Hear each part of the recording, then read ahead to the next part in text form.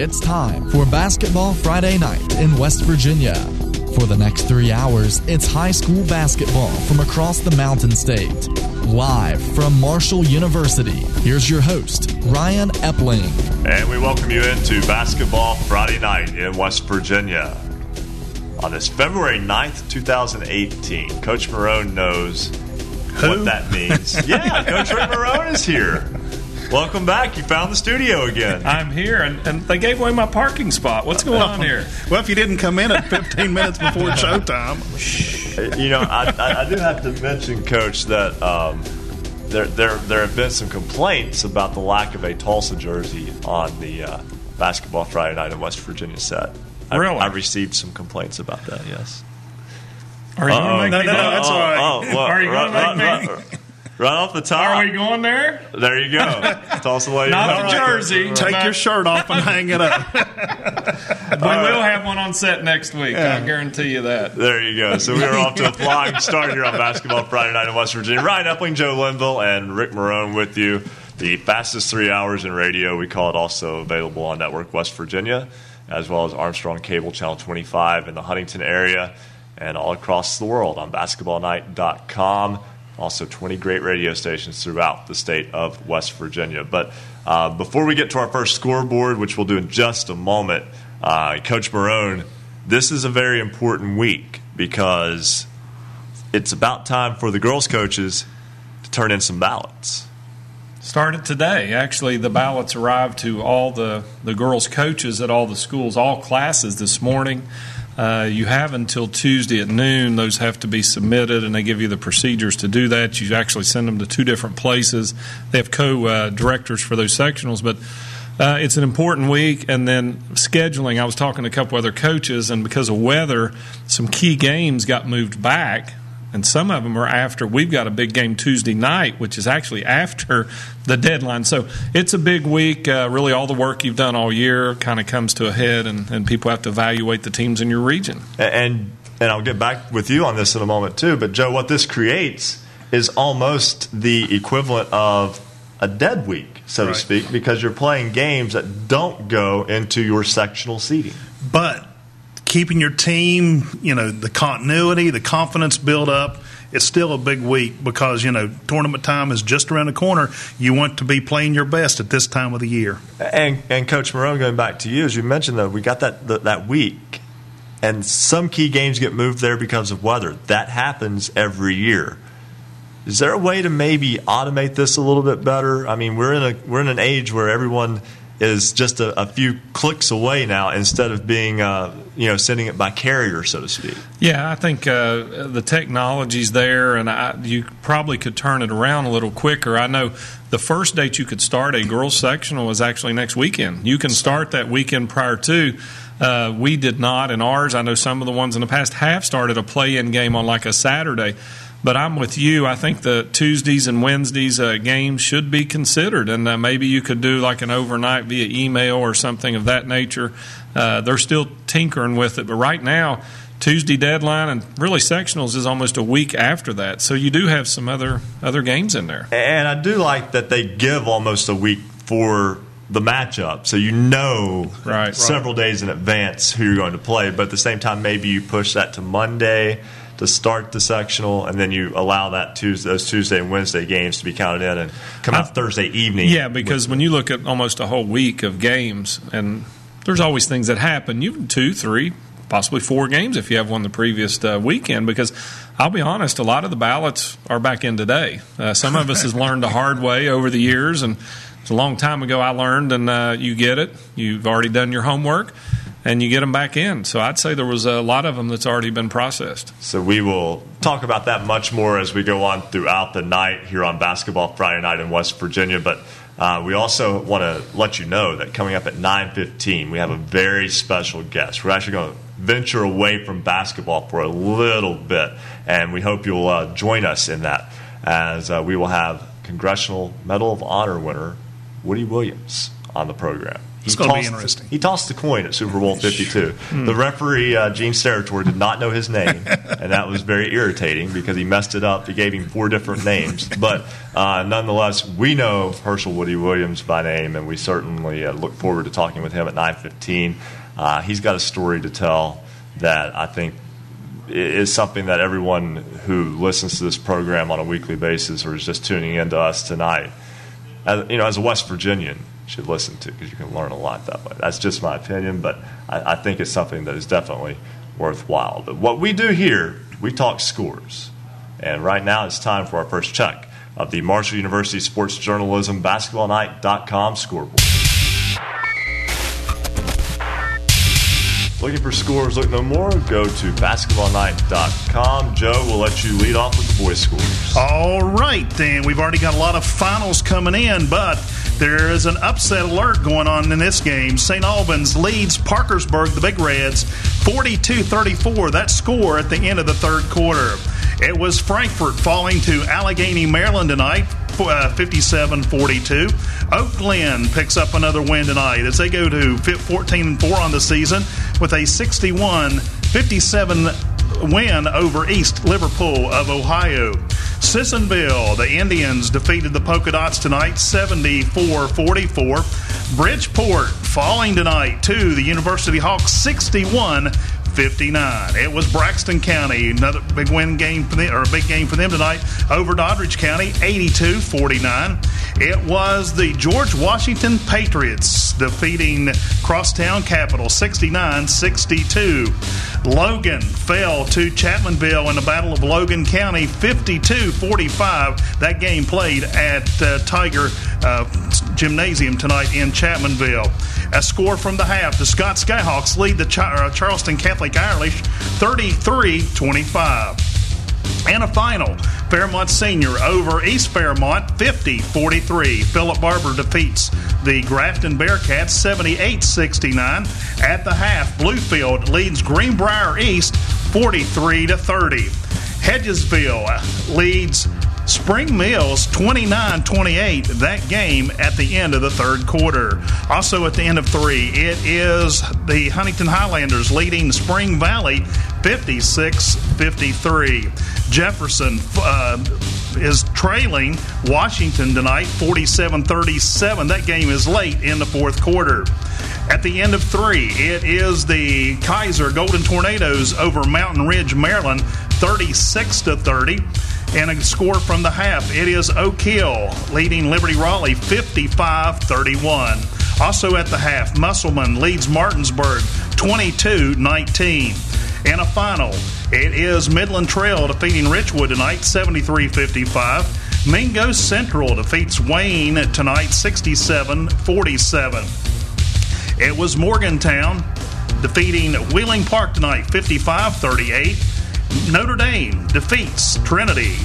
The Warriors fall 51-49. In a game, this one is also a final. Ravenswood in a tight one over Parkersburg Catholic, 63-61. Big win for Parkersburg South as they defeat Ripley 90-44. James Monroe falls to Princeton tonight, 76-44. And at the half, Shady Spring leads Wyoming East 34-24. Woodrow Wilson, the Flying Eagles, defeat Hurricane tonight 73-64. That's a look at the boys' scores. And now let's take a look at the girls' scores tonight. A few scores in, quite a few more will be rolling in as the evening progresses. First up, the Moorfield Yellow Jackets get a 41-36 win over East Hardy.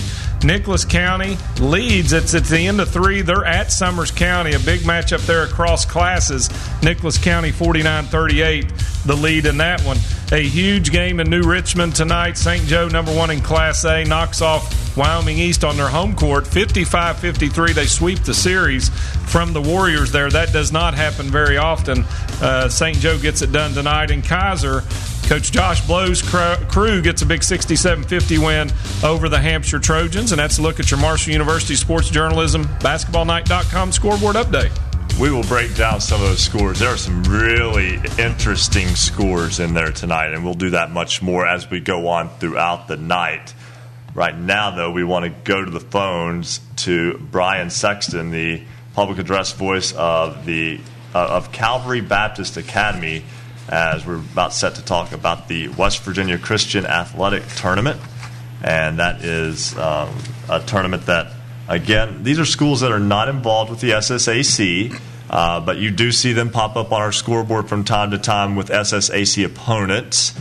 These are private schools, though, and they have their own tournament. It's a really nice event that they put on, and Brian Sexton joins us now on the program. And Brian, we've got the bracket on basketballnight.com, but we'll go through it with you as well. It's a tournament, though, that gives those schools an opportunity to shine on a stage of their own.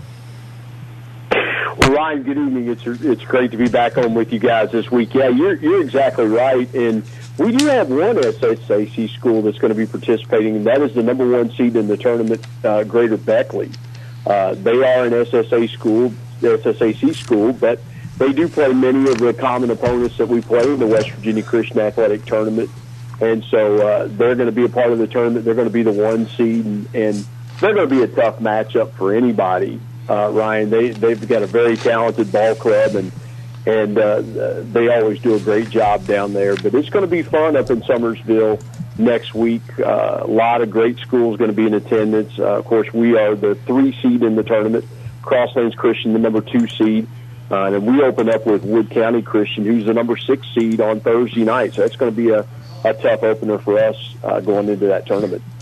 It's a tournament also that, as I mentioned, kind of gives a stage to these kids to play. And something we do with this program is we celebrate high school basketball as a whole. And for them, this is the equivalent of the state tournament. Well, that's exactly right. And you have a play-in game. You've got Taze Valley Christian and Jamie Darren Christian Academy out of Gilbert that are going to be a play-in game on Thursday afternoon. And then you've got Victory Baptist out of Beckley, and you have Elk Valley Christian School out of Elkview that will also play their way into the tournament. So, again, it's a lot like March Madness, if you will, Ryan. You know, you've got the NCAA has expanded that field to 68, and of course you get play-in games to get into the tournament, and we have play-in games as well to get into the WVCAT part of the tournament on Thursday night. And it is a tournament that guarantees everyone at least 2 games as well. And yes. It's a fun event. And as you said, it's in Summersville, and it's an event that runs starting Thursday at 10:30 a.m., and then the championship game is Saturday at 5 p.m. So you can see 15 games over the course of 3 days. That's pretty good for anyone who loves the sport.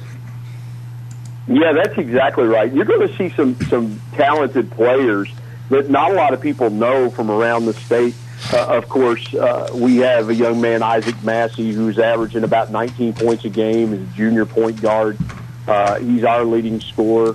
You're going to get to see him in action. Grace Christian School was led by senior Adam Childers, a really talented player that not a lot of people know about. Ambassador Christian Academy out of Williamson has a player named Rakim Gray that's a talented player that a lot of people haven't heard of. Of course, Wood County Christian is led by Luke Spencer, the team that we play Thursday night. Crosslanes Christian is led by a young man named Dane Hicks, big 6'5" athletic player that a lot of people don't know about. Taze Valley's got some talented kids on their roster as well. And so, there's going to be some kids that don't get the same kind of recognition that other SSAC schools get, and some of the kids that around the state.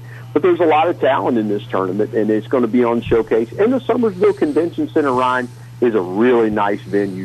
They do a great job of hosting it, and it has that state tournament feel, as you mentioned. So we're looking forward to going up and hopefully defending our conference title that we won last year.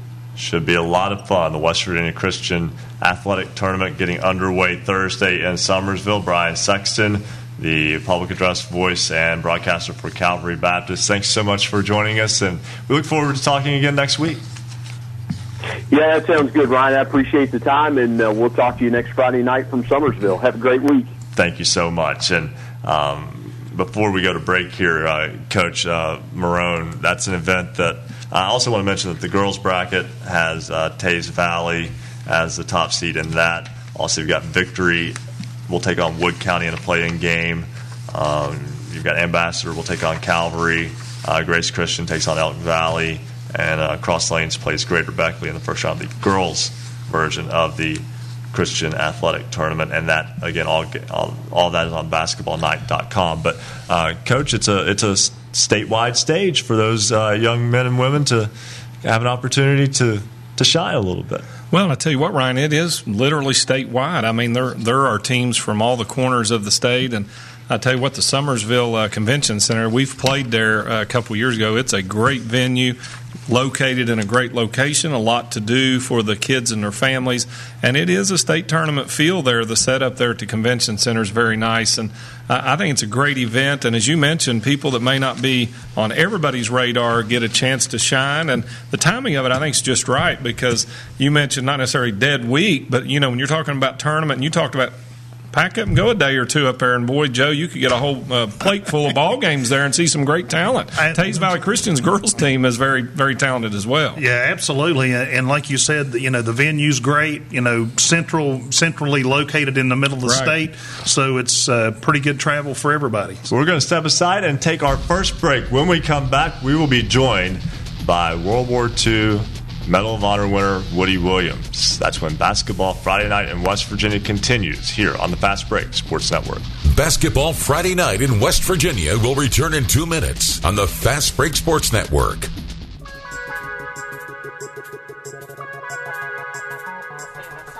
For scores online, all of them in West Virginia, visit basketballnight.com. Does showing up to work at a ballpark or an arena sound good to you? A Marshall University sports journalism degree can get you there. Sports journalism at Marshall is important. It's serious, and it's big business. Sports media and communications careers are some of the most competitive and marketable worldwide in a multi-billion-dollar industry. We'll prepare you to think critically, report accurately, and artfully tell stories on and off the field or court. If this sounds like you, the Marshall School of Journalism is ready and eager to start your journey. Learn more at marshall.edu/SOJMC. Join us online. Vote in this week's poll. You've got till 11:45 tonight. Then, of course, we'll share the voting results with you. Last week's question, should dunking be allowed during all of pregame? 66% of you said yes, 34% no. This week's question, should there be a curfew on start times for games on school nights? Tell us what you think. Vote yes or no. Go to basketballnight.com to vote in this week's poll. You'll see the poll on the right side of the page. You've got till 11:45 tonight. We'll share the results at the end of the show this evening. And also tonight, we will have a new Standout Athlete of the Week. And the new Standout Athlete joins Jaden Lindsay, Jacob Clark, Cole Honecker, Sydney Nestor, Isaiah Morgan, Deja Busby, Drew Williamson, and Ashton Maxwell. Go to basketballnight.com, click on the Standout Athlete of the Week, fill out the nomination form. We'll take it from there. We want you to nominate your athletes. Shout out to new Twitter followers tonight, including Kendra Plant and Franny Lopez.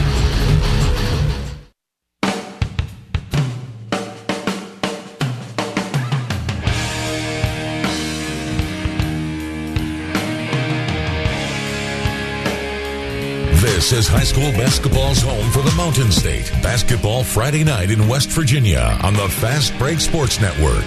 Now, back to your hosts, Joe Linville, Coach Rick Marone, and Ryan Epling.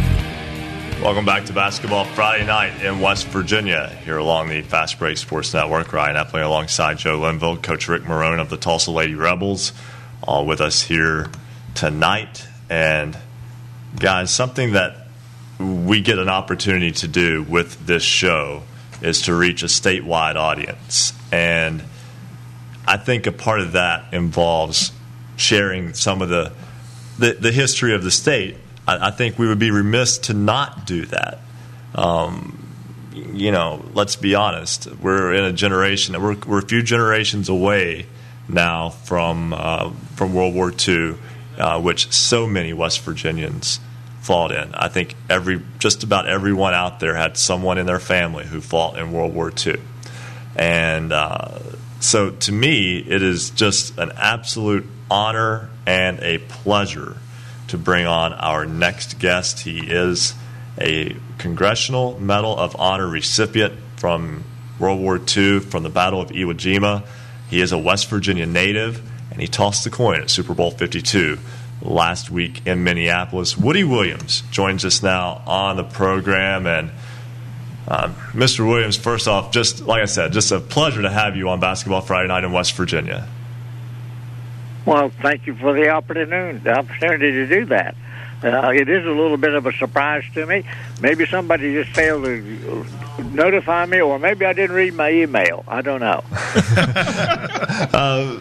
Woody, I have to say, too, that something that is really neat to me, and I want to tie this in with basketball first, and then we'll spread out here from this, but you are a native of Fairmont, and the Fairmont Senior High School plays in the Woody Williams Armory. What is that like for you to know that there's an arena named after you? Well, I am exceedingly proud that my hometown would do that. Absolutely. I was born and raised out in the country between Fairmont and Grafton, really, about 7 miles out of Fairmont. We grew up on a dairy farm. My family had a dairy farm all the time I was growing up. And to have the training center there in Fairmont with my name on it, and being the only Marine that has such a honor in all the National Guard service, that's pretty unusual. It's a first, another first. So I'm very proud of that, absolutely.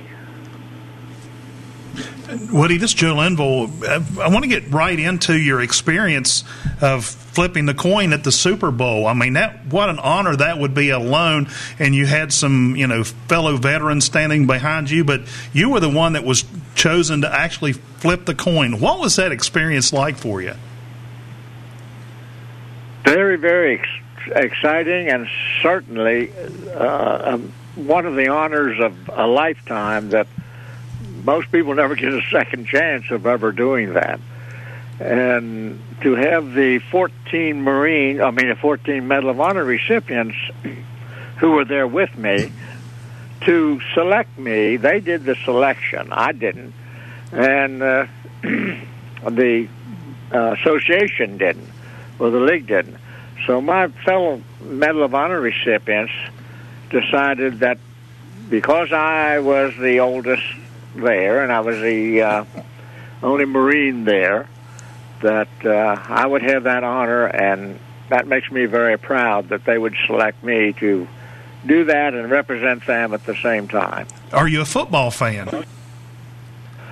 Well, I wouldn't classify myself as a fan. I like to watch some football, but I'm not locked into any team or any one team. I'll watch it because of the action and not because of a particular team. You did more work than just toss the coin, though, while you were in Minneapolis. You also spoke with community leaders in Minnesota about establishing a Gold Star Families Memorial Monument in that state. And from what I understand, they were very receptive of that. They were very receptive, and we're so thankful that they would agree to do that. We're in 38 states, so we only have a few more to go, so that we will have one of those memorials honoring those families who sacrificed more than any of us. And we have 31 that's already completed and dedicated throughout the country. So it is such a heartwarming experience to know that those people are going to have something that they can go to and meditate upon and know that their loved one will not be forgotten. And that is one of the things that's expressed to me very often, is I lost my loved one, and I don't want them to ever be forgotten. Well, that's certainly something that's important to, I think, everyone, because as I mentioned in the lead-up, I think everyone had a family member who has served in some form or fashion. And in many cases, if you go back, World War II touched so many families in this country, virtually every family in this country. You also launched pre-sales for a book. I don't know how you had time to do that, too. You were one of the busiest men I know. Well, I've got a lot of help. I got 3 or 4 grandsons that help me out a great deal, and they're all pretty smart boys. So I rely on them a lot to take care of some of these details that I do not have time for. And so, I'm very proud that we have an author who is a fellow that's written several books, and he, by chance, is a Marine. He served in the Marine Corps, and he wanted to do a book of my life, and he's done a terrific job. It'll be several months yet before the book is out, but it's in the process, and it's going to be the story of my life, something that I never dreamed would ever happen in my lifetime. The book is called Flamethrower, and I know that is, the circumstances around you getting the Medal of Honor for what you did in Iwo Jima, certainly an experience that is only yours alone, and that's very difficult to sometimes to kind of have that burden with you. Yes, it is, and ever since I have received the Medal of Honor, once I really knew what it was all about, because I had never even heard of it at the time it was presented to me by President Truman. But afterwards, when I learned what it was about and how it came about, and that my fellow Marines would think me worthy to wear the Medal of Honor on their behalf, it was a very humbling experience, and I have said over and over that I wear it not in my honor, but in honor of those Marines who did not get to come home, and especially 2 who sacrificed their life that day protecting me. So I wear it in their honor. I say it's theirs. I'm just a caretaker of it. And Mr. Williams, I want to thank you on behalf of the show for your service, and also, how do you feel like your upbringing and growing up in West Virginia? You talked about a dairy farm as you grew up. You've been all over the world to the Super Bowl, but your roots are here in the Mountain State. And how do you feel that kind of that history of how you were brought up has fared you well throughout your life? I think it did. We had a large family. There were 11 born to our family. Unfortunately, only 5 of us survived to adulthood.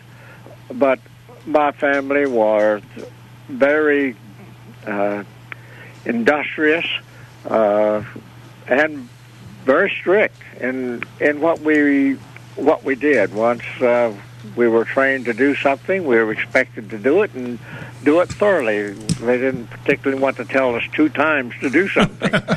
So my family had a tremendous influence on my life, but one of the other people that had a tremendous influence on my life was my school teacher. I had the same school teacher from grade 1 to grade 8, and Miss Naomi Morgan was a person who loved America. She loved her country, and she expected everybody else to love it too, and to respect our flag and say the Pledge of Allegiance with feeling. And she taught me all of that. Do you still do much public speaking? I know the first time I met you, Mr. Williams, was at a sports banquet actually down in Madison. That was several years ago. You came down and spoke to some of the student athletes. Do you get an opportunity to do that much these days? Oh, all the time. In fact, I just spoke to a Christian school yesterday afternoon that's here in Culloden, West Virginia. Goes way back into the 30s. It's in fact, I think it is the oldest Christian school that we have in the state. And I spoke to their students yesterday, and I do that a lot. When I was in Minneapolis, I went to an elementary school while I was there on Monday before I left to come home, and spoke to an elementary school group. So I do that a lot, and I enjoy doing that because I hope that I can say something that will influence them to love their country, to respect their flag, and to look to the future that will be brighter than they even believe it could be. Speaking with World War II Medal of Honor recipient Woody Williams, again, he tossed the coin at Super Bowl 52, but, I mean, that is just one experience that you have had. And I know that you stay busy, obviously, traveling the country. You've had a ship named after you. You were there in San Diego for that not too long ago. Also, the trip to Minneapolis for the Super Bowl. At 94 years old, you still travel this country pretty well, as much as anyone. Well, I enjoy meeting people and greeting people and associating with people. There's a lot of good people in this world. We don't get much information about them, but they're out there, and I get to meet a great number of them in my travels, and that's heartwarming. It really is. Woody Williams, a West Virginia native and an American hero, Congressional Medal of Honor recipient. Thanks so much for taking time out to join us here on Basketball Friday Night in West Virginia. And once again, on behalf of everyone at the show, 2 words that mean a whole lot. They sound small, but I know you understand them. Thank you. Thank you. Absolutely. Well, thank you very much for the opportunity. All right. That's Woody Williams. And again, his book, Flamethrower, pre-sales available now, woodywilliams.com.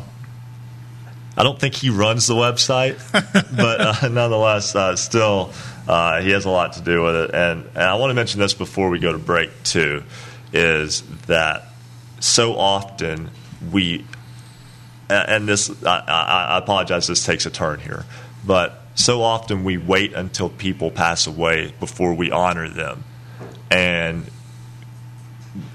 Woody Williams deserves every honor that he gets, and he's getting to see that, and that means a lot. And I think we should do more of that as a society in terms of honoring true heroes. Yeah, and I tell you one thing he said, which it was all amazing, and I don't get speechless very often, but when he said he represents all those that didn't survive, and he's just the caretaker, man, the humility and just the fact that, like you said, Ryan, it not only honors him, but all those that have sacrificed for our country. And he's still so sharp at 94, and a heck of a community speaker. I've heard him speak a couple times, and just does a fantastic job about love of country and standing up for country and what's right. And he just a phenomenal man. Yep. And I didn't want to jump into what exactly he did that earned him that Medal of Honor with him, because I didn't get a chance to talk with him before the show. It will be in the book, I'm certain, but I also know that it could probably be very difficult to talk about. He took a flamethrower and cleared out machine gun nest in Iwo Jima, which is not necessarily the most pleasant of things to do, and it was still just I encourage you all to Google Woody Williams and read about the heroic actions at Iwo Jima, and you'll find out why he's a Medal of Honor recipient, and why he tossed the coin at the Super Bowl, and why he has a ship named after him, and why the Armory in Fairmont is named after him, and why a baseball field that has already been torn down was named after him. I played on it. He outlived the ball field. He absolutely did, and I think that is absolutely fantastic. So we definitely thank Woody Williams and everyone involved for taking the time out to join us here tonight. Basketball Friday Night in West Virginia is made possible in part by financial support from the Dr. Carter G. Woodson Lyceum, the W. Page Pitt School of Journalism and Mass Communications, and WMUL FM. We step aside for our second break. When we come back, we'll talk with Chris Kidd, WVOW in Chapmanville. The Battle of Logan County tonight there in terms of Logan and Chapmanville. We don't leave man out there, but We'll talk with Chris Kidd and have another scoreboard update when we come back on Basketball Friday Night in West Virginia along the Fast Break Sports Network. Basketball Friday Night in West Virginia will return in 2 minutes on the Fast Break Sports Network.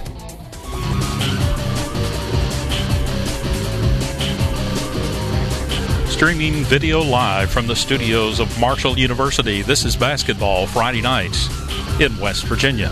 High school basketball action in West Virginia is heating up as teams focus on a trip to the state championship in Charleston. Stay up to date with your local team and its progress all season long with Basketball Friday Night in West Virginia for 3 hours every Friday night from 9 to midnight. Listen online or on great radio stations throughout the Mountain State. You'll hear sports writers, broadcasters, coaches, players, and your calls recapping your team's game. Visit basketballnight.com for more details on how you can become part of the show. Follow us on Twitter at @hoops_roundup, @hoops_roundup. Thanks to everyone tonight that's called, sent texts, tweets, and emails. We appreciate you being part of the show and helping us cover all high school basketball in West Virginia. Join us on the phone tonight. Share your team's game. Call us toll-free, 855-784-6677, 855-784-6677. Once again, follow us on Twitter at @hoops_roundup, @hoops_roundup. You can also text the show with scores at 304-249-4924, 304-249-4924. Go to our website, check out the scoreboard, and find out how you can connect with the show tonight at basketballnight.com. And, of course, there's many places to listen and watch Basketball Friday Night in West Virginia. We're on great radio stations. Go to our website and click on Affiliates page, and you can find a station nearest you. You can also watch our high-definition video statewide on Network West Virginia.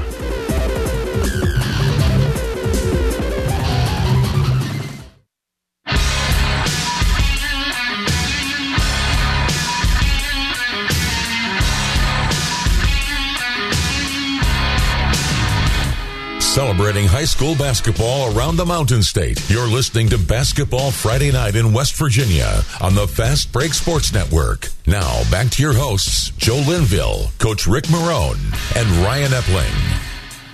And Bill Cornwell. You never know who might stop by. You don't know who's going to stop by. It's a cast of thousands, you know. It's almost like a Cecil B. DeMille film, you know. And, you know, we just keep running them out here just nonstop, right? Ryan Epling alongside Rick Marone and Joe Linville, along with Bill Cornwell, also tonight with you here in the studio on Basketball Friday Night in West Virginia. And before we do a scoreboard, before we go to Chris Kidd, and I know Chris will not mind at all waiting through this, but we've had a lot of amazing opportunities present themselves through this program. I thought it was very neat a few years ago when we talked to the all-time leading scorer in West Virginia high school basketball history, Josh DeLauder from Paw Paw. Then last year we spoke with Chuck Heater. Not Chuck Heater. Chuck Heater was the former defensive coordinator of Marshall. Danny Heater, I'm sorry. Danny Heater, who scored 135 points in a game for Burnsville High School in Braxton County. That is still a national single-game record. And then tonight, Herschel Woody Williams, World War II Medal of Honor recipient. And just, I'm kind of speechless. Throwing the governor a couple times. We've had the governor's called in. Yeah, I got a Woody Williams story. I think everybody's got a Woody Williams story that's been around him, and we kind of talked off the air. The guy is still active at age 94 on social media. So, look him up on Twitter, look him up on Facebook. Believe me, he probably encountered, if you want to add him as a friend, because he's something special. But that group of Medal of Honor winners is such a I'll call it a club. In a good way, it's a club. Right.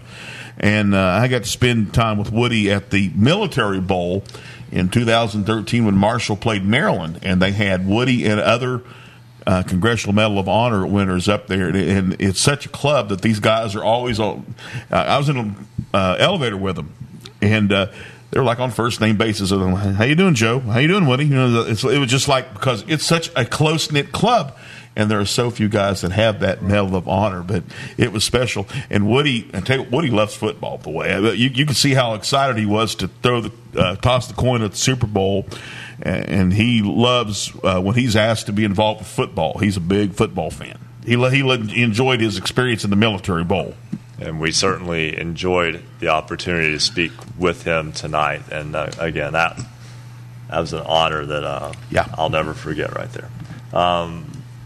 We will go to Chris Kidd in a moment. We'll also talk with Mike Stone, who was a player on the 77 and 78 Logan Boys Basketball Championship. Yep, state champions. Yeah, so we'll have him in just a moment as well. But now it is time for another check of the Marshall University Sports Journalism BasketballNight.com scoreboard. I'll take the top half of the boys' scores. We'll let Coach Marone take the bottom half of the boys' scores, and then we'll turn Joe loose on the girls' scores. We gave him all the boys' scores last time. We gave him a little break this time. Yeah, the oxygen tank's been pushed away, so I think he can handle the girls. Final score tonight, it was St. Albans pulling the upset over Parkersburg, 58-57. Reggie Jackson hits a three-pointer with 1.6 seconds left to give the Red Dragons the victory. Does that make it Mr. February, by the way? It does, right? Not sure if that was his third three of the game or not.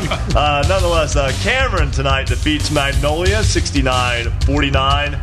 The Dragons now 15-3. Allegheny, Maryland defeats Frankfort 57-42. It was Oak Glen going to 14-4 as the Golden Bears defeat East Liverpool, Ohio 61-57. Sissonville picks up a Cardinal Conference victory tonight at Poca 74-44. The Indians win at the Dot Dome. A very tight ball game tonight in Morgantown, but University escapes with a 61-59 home victory over Bridgeport. AA team stacking up well with one of AAA's best. Also tonight, Braxton County goes to 15-3 with an 82-49 win over Doddridge County. Buchanan Upshur defeats Preston tonight 62-61. Braden Cutliff 18 points for the Bucks in a 1-point victory. George Washington defeats Capital. The Patriots are a very quiet 13-2 as George Washington gets the win tonight 69-62 on the Hill at home. It was Chapmanville defeating Logan in a game we'll talk much more about in just a moment. 52-45, the Tigers get the home win. They're now 16-1. The Scott Skyhawks pick up a big win at home tonight over Charleston Catholic. Scott goes to 6-14 with a 67-64 win over the Irish. And tonight in Fairmont, undefeated Fairmont Senior escapes with a win at East Fairmont 50-43. The Polar Bears now 17-0. Other boys scores tonight. Philip Barber gets a 78-69 win over the Grafton Bearcats. Philip Barber goes to 13-2, a quiet 13-2 as well for the Colts. Mount View falls tonight.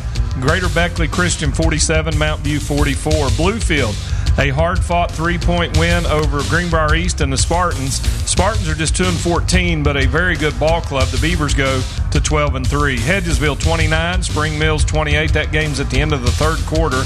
We'll get you an update on that very soon. And a barn burner, Bill got to enjoy this one. Huntington High hangs on to get a win over Spring Valley. And 73-69 is your final in that one. Spring Valley, a valiant effort, comes up just a bit short against Huntington High. Jefferson tonight falls to Washington. The Patriots get a 56-52 win in that one. Mountain Ridge falls to the Kaiser Golden Tornado. The Golden Tornado go to 9-9 with a 54-51 win over Mountain Ridge. Oak Hill 84-58 winners over Liberty Raleigh. Oak Hill 14-1, really making some noise in Class AA. The Martinsburg Bulldogs, really a big battle. This one is always one that goes to the wire. They defeat Musselman 55-50. The Appleman 14-5 after that game. Martinsburg goes to 16-4. The Eastern Panhandle, several very good quality ball clubs. Midland Trail 73-55 winners over Richwood. Richwood remains winless in that one. The Wayne Pioneers are at home tonight, but they fall to Mingo Central, the Miners, 67-47 winners over the Pioneers. Morgantown 55, Wheeling Park 38. Notre Dame 51-49 winners over the Trinity Warriors. Notre Dame goes to 13-5. 61-53 the final. Parkersburg Catholic 61-63. I said that one backwards. Ravenswood actually knocks off Parkersburg Catholic. The Red Devils are 18-1. They finish on they finish 12-0 in the LKC. And again, 18-1 on the season. Parkersburg South 90-44 over Ripley. The Princeton Tigers 76, James Monroe 44. Cade Fix finishes with 23 points in that one. Webster County 73-60 winners over Roane County. Wyoming East, the Warriors fall tonight. Shady Spring goes to 12-6. They win 73-57 over the Warriors. And our final score that's final tonight, the Woodrow Wilson Flying Eagles go to 12-5, 73-64 winners over Hurricane. And Joe, you got to look at the girls' scores. It was the Moorfield Yellow Jackets over East Hardy tonight, 41-36 in a tight one. Nicholas County took it to overtime to defeat Summers County, 73-68. It was Wyoming East falling to St. Joe 55-53 in what must have been a heck of a battle at Wyoming East. And our final score on the scoreboard update right now, Kaiser, the Golden Tornadoes defeated Hampshire 67-50. And that's a look at your Marshall University Sports Journalism BasketballNight.com scoreboard. It was a big-time win tonight for Chapmanville over Logan in a Cardinal Conference battle that also serves as a Class AA Region 4 Section 2 affair, and Chapmanville getting the 52-45 home win over the Wildcats. Chris Kidd, WVOW in Chapmanville, or actually in Logan, but calling the game for Chapmanville tonight, joins us here on the program. And Chris, always a big win for Chapmanville in that rivalry. And what a week it's been for the Tigers. They had an 18-point win over Huntington earlier this week, and then backed that up tonight with a 7-point win in a rivalry game. Yeah, and before I talk about that, I just wanted to say how great it was that you have Woody Williams on. I mean, that was so much fun to listen to, you know, as a history teacher, you know, and we're getting ready to go over World War II. I mean, just so many great legendary stories, and with that generation unfortunately disappearing right now. I mean, it was wonderful to hear from him. Both my grandfathers fought in World War II. One drove a tank in Italy. Another one was on cleanup crew after Hiroshima happened. And, you know, unfortunately I didn't get much of a chance to talk with them about some of their experiences, but it was great to hear from him. And I loved hearing his respect for teachers as well. I know so many teachers around the state right now love to hear that, and obviously it's in a political show, so I'm not going to get into any of that. But you know, it was great to hear from him, and I love that you got him on for the show. But as far as the basketball game tonight went, you know, Chapmanville, it was a tough game. It was the lowest point total they've had all year.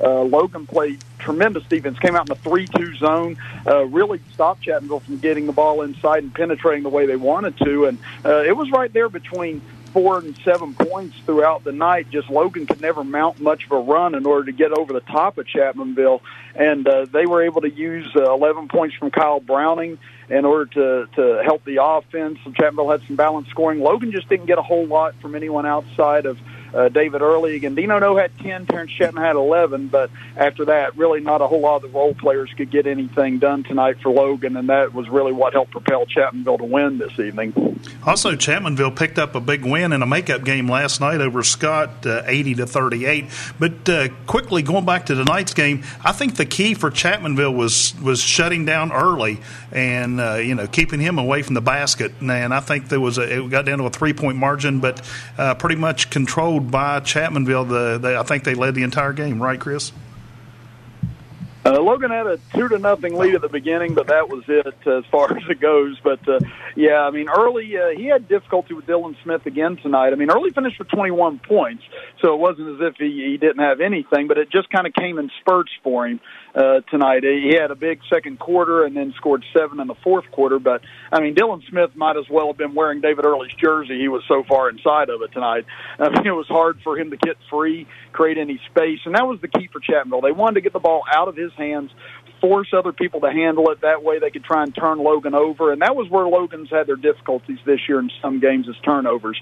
On Tuesday night against Beckley, they were obviously without Early in that game, but turned the ball over 26 times in that contest and led to a lot of easy buckets. Logan was able to get the ball back several times whenever the ball would get stripped, so they were all over the place and did a good job of saving possessions.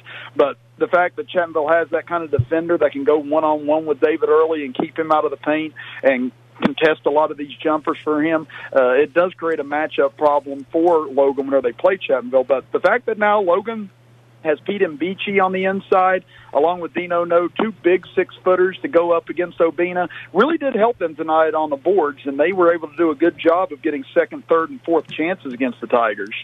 Tomorrow, Chapmanville will play its third game in 3 days. That's very much a state tournament-like schedule in terms of the turnaround, as they will play host to Wayne.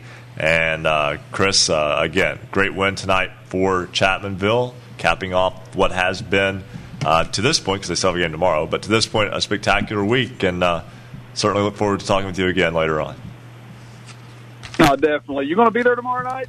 No. I'll be at the Marshall game tomorrow night. But thanks so much, though. I was just checking. I know. I got you.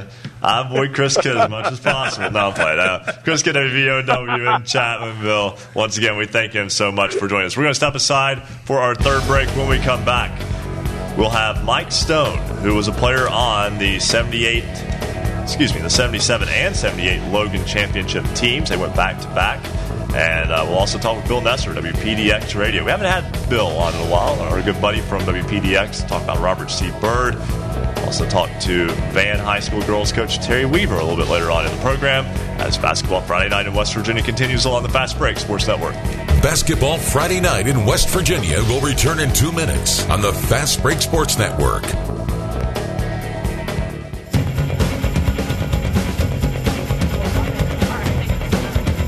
Every Friday night from 9 to midnight, we're the home for high school basketball in the Mountain State.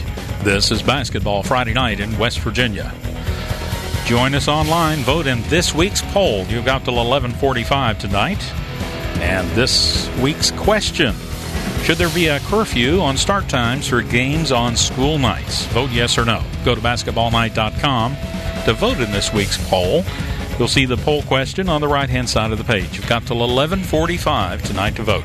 And, of course, we'll share the results at the end of the show this evening. Basketball Friday Night in West Virginia.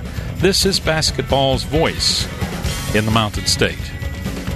Many, many places you can listen and watch Basketball Friday Night. If you're watching right now, of course, we've got all kinds of great photographs that you sent in, and we want you to send your pictures to us so we can feature them in our high-definition video stream. Many ways you can get them to us. You can send them to us on Twitter at @hoops_roundup, @hoops_roundup. If you want to send them to us by Facebook or Instagram, go to the RSN Sports Network Facebook page or Instagram and send them to us there. You can send them by email also. Send them to scores@basketballnight.com. Scores@basketballnight.com. Give us your best picks of your team, your fans, coaches, players, whatever you got. Send it our way. And, of course, there's a lot of ways you can watch Basketball Friday Night in West Virginia. You can go to basketballnight.com, and you can click to watch. We're on YouTube. We're on Facebook Live. Go to the RSN Sports Facebook page. On Twitter, we're on Periscope, @hoops_roundup, and Network West Virginia, statewide.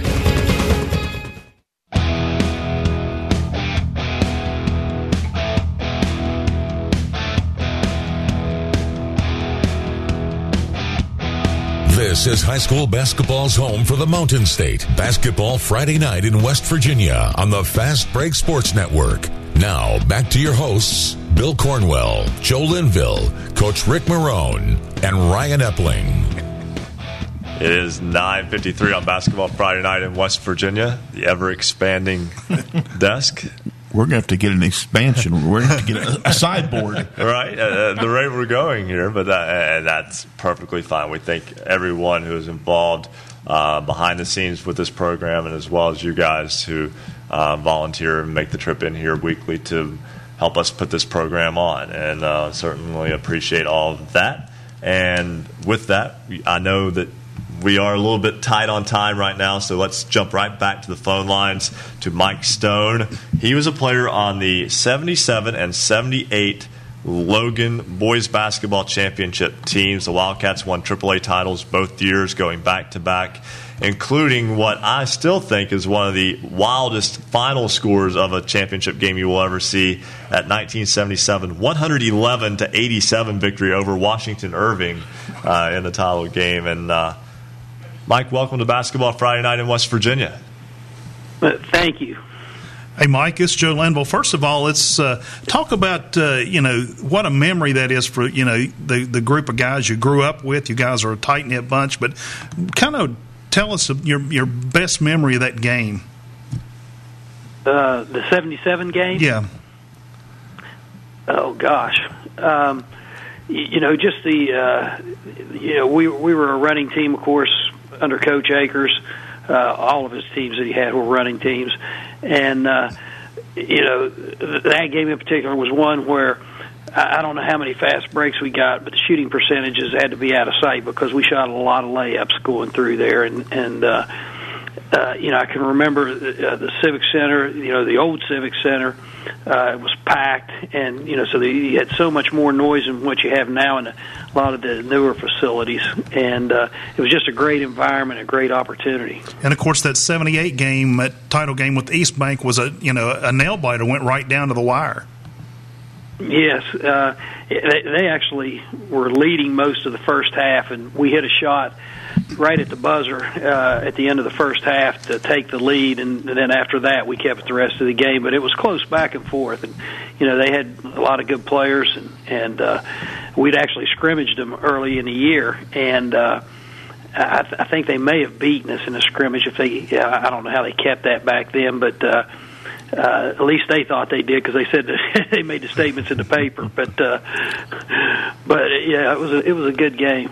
Mike, you guys are a tight bunch of guys, and we think of 78. That was 40 years ago. But you guys still stay in touch and, have reunions, meet, and just a tight-knit bunch of guys.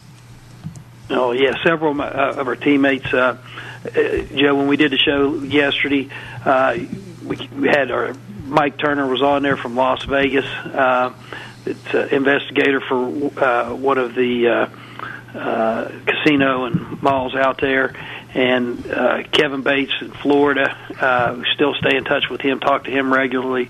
Vincent Richardson in Los Angeles.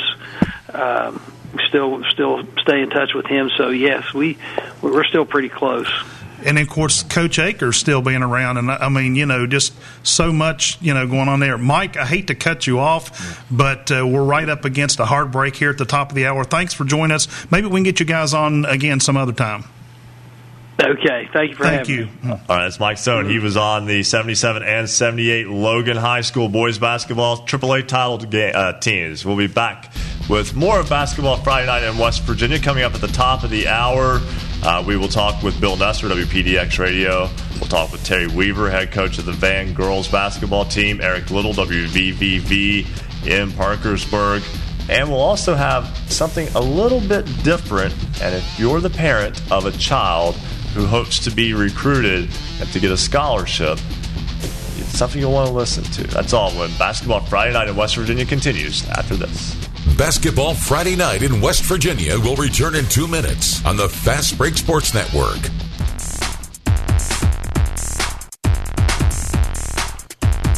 For scores online, all of them in West Virginia, visit basketballnight.com. Special thanks tonight to all of our affiliates, including 103.7 Jack FM, WQWV in Fisher, the Valley's Watchdog, 1600 AM, WKKX Wheeling, 1370 AM, WVLY Moundsville. Jackson County's home for Southern Gospel, Singing News Radio, 92.5 FM, WTHM-LP, Ravenswood, Ripley. Knights Radio, 91.5 FM, WRSG in Middleburg. Talk Radio WRNR, Martinsburg, 740 AM, 106.5 FM. Classic Hits 106, WHFI Linside, 106.7 FM. 95, The Sports Fox, WBES in Charleston, 950 AM. The Voice of the Coalfields, 101.9 FM and 1290 AM, WVOW in Logan. Light Rock 93R, WRRR St. Mary's, 93.9 FM. The Ticket, 102.3 FM, WMTD in Hinton. The greatest oldies of all time, 98.5 FM and 101.5 FM WQAZLP, Edmond, Beckley. Tune for you, Yap Radio, 101.7 FM WYAPLP, Clay. And Marshall University's flagship station, The Cutting Edge, 88.1 FM WMUL in Huntington. Cable subscribers can find Basketball Friday Night in the Huntington region on Comcast Channel 25. We're also streaming live statewide on Suddenlink's Network West Virginia. You can also go to rsnsports.com. On their Facebook page, we're streaming live. Thanks for joining us. This is Basketball Friday Night in West Virginia.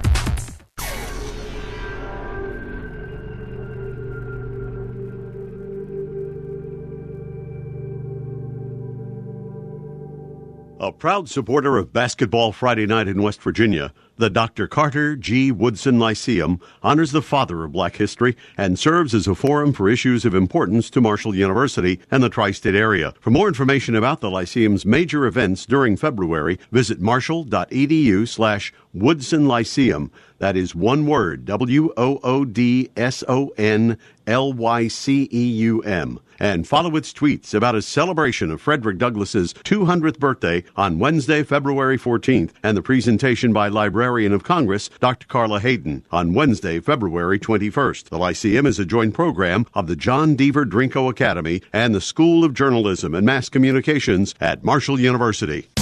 Welcome back to Basketball Friday Night in West Virginia. To join tonight's program, call 855-78-HOOPS. That's 855-784-6677. Follow us on Twitter @Hoops_Roundup for all the scores all the time. And visit basketballnight.com for a comprehensive look at schedules and standings for every team in the state. Stay tuned. Another hour of Basketball Friday Night in West Virginia begins right now. 10:01 on Basketball Friday Night in West Virginia. Ryan Epling alongside Joe Linville, Rick Marone, and Bill Cornwell.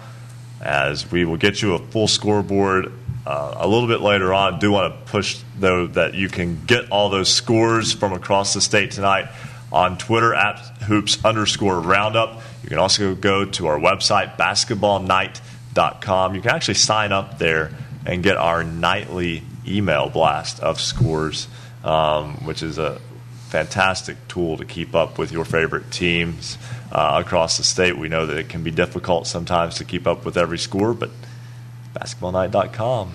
We make every effort to do so. Absolutely. And again, we'll get that full scoreboard in a moment. We'll also talk with Bill Nesser of WPDX Radio. We'll talk with Terry Weaver, head coach of the girls basketball team at Van, Eric Little, WVVV in Parkersburg. Right now, though, we have with us West Virginia Wesleyan assistant basketball coach Sydney Christ. Joins us here on Basketball Friday Night in West Virginia. And what Coach Christ is going to talk with us about is no one specifically. We're talking about what coaches are looking for in high school athletes when they are recruiting them. And Coach Christ, first off, thanks for giving us your time here tonight. Hey, I appreciate you guys for having me. This is a great show. I really enjoy what you guys are doing. Being from West Virginia, it's nice to see that someone's trying to spotlight the talent and the hard work that the student-athletes from West Virginia put in. And so being from here, it holds a special place in my heart, knowing that there's a group of people that are trying to do things the right way and give these kids some shine, so to speak. Well, we greatly appreciate that. And, Coach, we'll jump right in. Well, this is for a parent who has a kid who is interested in playing collegiate basketball. How do you find players? I know there are 100 ways, but what are some of the key ways that coaches find players? Well, it's funny. You get that question a lot. And, this is my third coaching stop. I was at Fairmont State for 3 years, University of Charleston this past season, and then landed here in April. And so as you go through these different places, you find that, everyone who coached in the 1970s in college has a story about the time that they stopped at a Shell gas station and the guy working at the counter was 6'8", and they put him in the car and brought him back with them to wherever they were coaching at, and that guy ended up being All-American. That doesn't happen anymore. with social media and recruiting services and all the different things that they have now, if you're a really good player, we know. There are no secrets anymore, and that's kind of the one hard thing is, people reach out or whatever, and it's like, hey, it's everything is at our fingertips, and so 3.4% of high school basketball players go on to play in college. And what I always try to tell prospective student athletes is, what are you doing to set yourself aside from the other 850,000 kids that are playing high school basketball right now? What are you doing differently than they are? And so the easiest way to explain it would be there are 4 boxes you need to check. To me, the most important one is your character. Okay? Is the kid a good character kid? If the kid is not a good character, we don't want him in our program, and I think most coaches would agree with that. The second thing is, the most important thing is academics. We all have a certain amount of scholarships, and the better kids' grades are, the easier it is for us to recruit him and give him scholarship money, because it's, quote unquote, cheaper for us to do that. So the first thing is character. The second thing is academics. The third thing and the fourth thing, I guess you would say they're tied for third, are skill and athleticism. If you flip on an NBA game or a college game right now, every kid that you see, or every guy playing, they can all pass, they can all catch the ball, they can all dribble the ball, and they can all shoot the ball. And there's a huge premium on those 4 fine skills. And then, of course, there's a kid athletic enough to play. So as you go through it, you have those 4 boxes. Every time you don't check one of those boxes, you're filtering yourself out. So I guess, as a parent or as a prospective student athlete, you have to do your very best to make sure that you're checking all of those boxes. And this is obviously something that is very important because, as you mentioned, recruiting is the lifeblood of your program.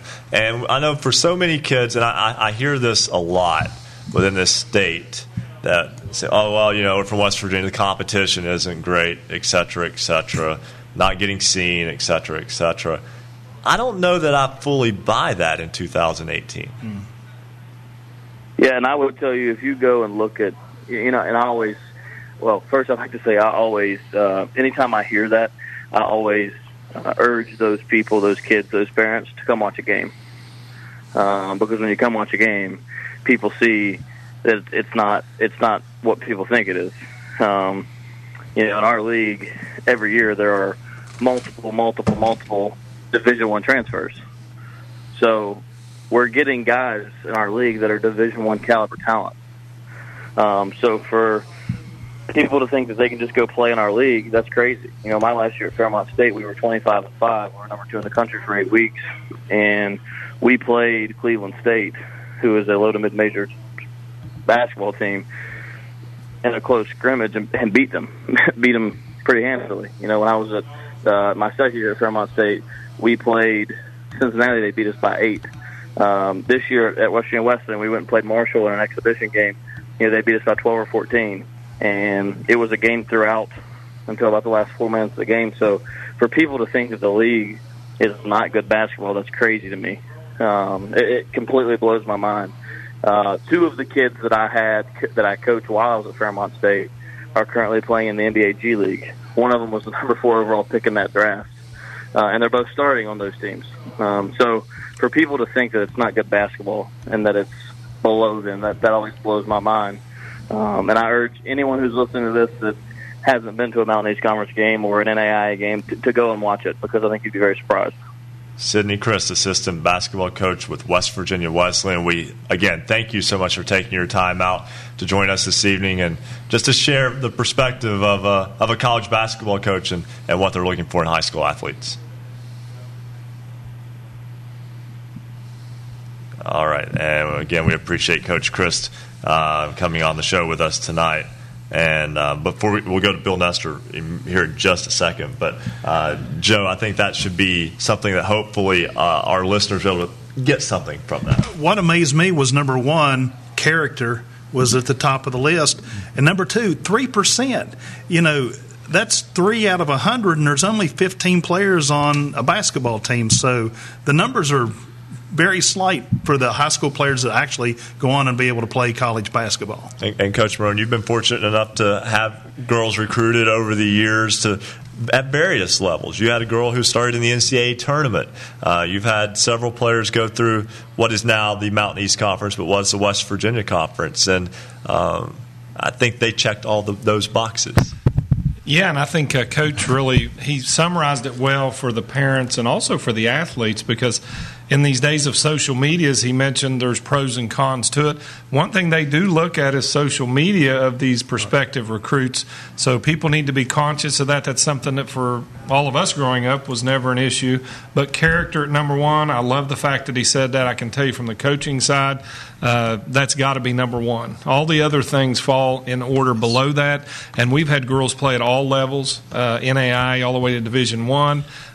It's been a process, but he hit right on the things that I've seen over the last 20 years. Those are the things that are important when recruiting. And, Bill, you've been around a lot of stellar athletes, and I think the ones that rise to the top you can always tell are good character people. Good character people and great work ethic. You know, he made the point about what sets you apart from other kids out there, the hundreds of thousands that are playing high school basketball. A little bit of work ethic is big. I got to back him up as far as the quality of the MEC. There are some good basketball teams. Man, Fairmont State, really good. Glenville's had good programs. University of Charleston. He mentioned, of course, he's at West Virginia Wesleyan, the very competitive team there, and a lot of kids from West Virginia. And that's the thing. There's not room on the WVU and Marshall teams for every West Virginia kid, unfortunately. That in of course, you know, you Coach Huggins, Coach D'Antoni they have to a little higher standard they have to meet, or they don't have their jobs. But there are tons of spots in the MEC because there's a lot of schools in this state, and kids don't look down on these MEC schools because they play good competition. There's good coaching in the league. You got some quality academic schools in that league. Give them a chance. Look them up. One name I'll mention really quick. Remember, Stevie Browning did not have a Division I offer coming out of Logan High School. He went to Fairmont State. He played there for a couple of years, transferred to Marshall, currently playing professionally in Europe. Yes. Was an outstanding player for Marshall. So, again, various pathways to get where you want to go. Bill Nestor, WPDX Radio. Bill, it's been a long time since we've had you, and it's great to have you back on Basketball Friday Night in West Virginia. Guys, it's great to be back. It's been a long hiatus. We've had we're in the midst of a 9-day break because of weather, and prior to that, a couple weeks where we didn't have much going on, so hadn't had a chance to get a hold of you. So it's always great to talk with you and check in and see how things are going. And to reiterate what you guys were talking about, you look at a team like West Liberty.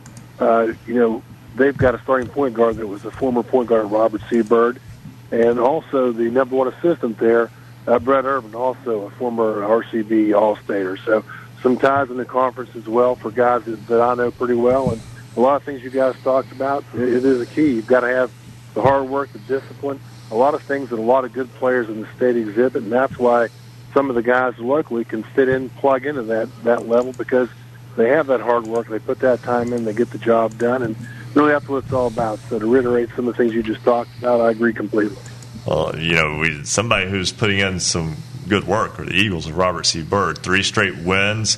Going back to January 24th, the schedule's been a little bit light again because of weather, etc. And it's just been kind of tricky to get games in.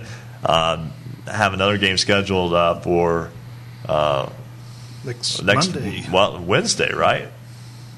Monday Actually, Monday. It's going to be there's a couple postponements here recently.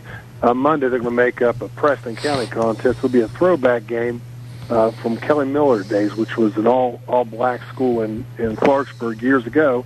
They're going to bring back uniforms, bring back some players, and do that on Monday. And they're going to crank it up again on Wednesday and Friday. Byrd was supposed to play Fairmont Senior, but they had that game postponed as well. So they'll move that to the very end of the schedule. They'll play them on the 24th. That'll be the regular season finale.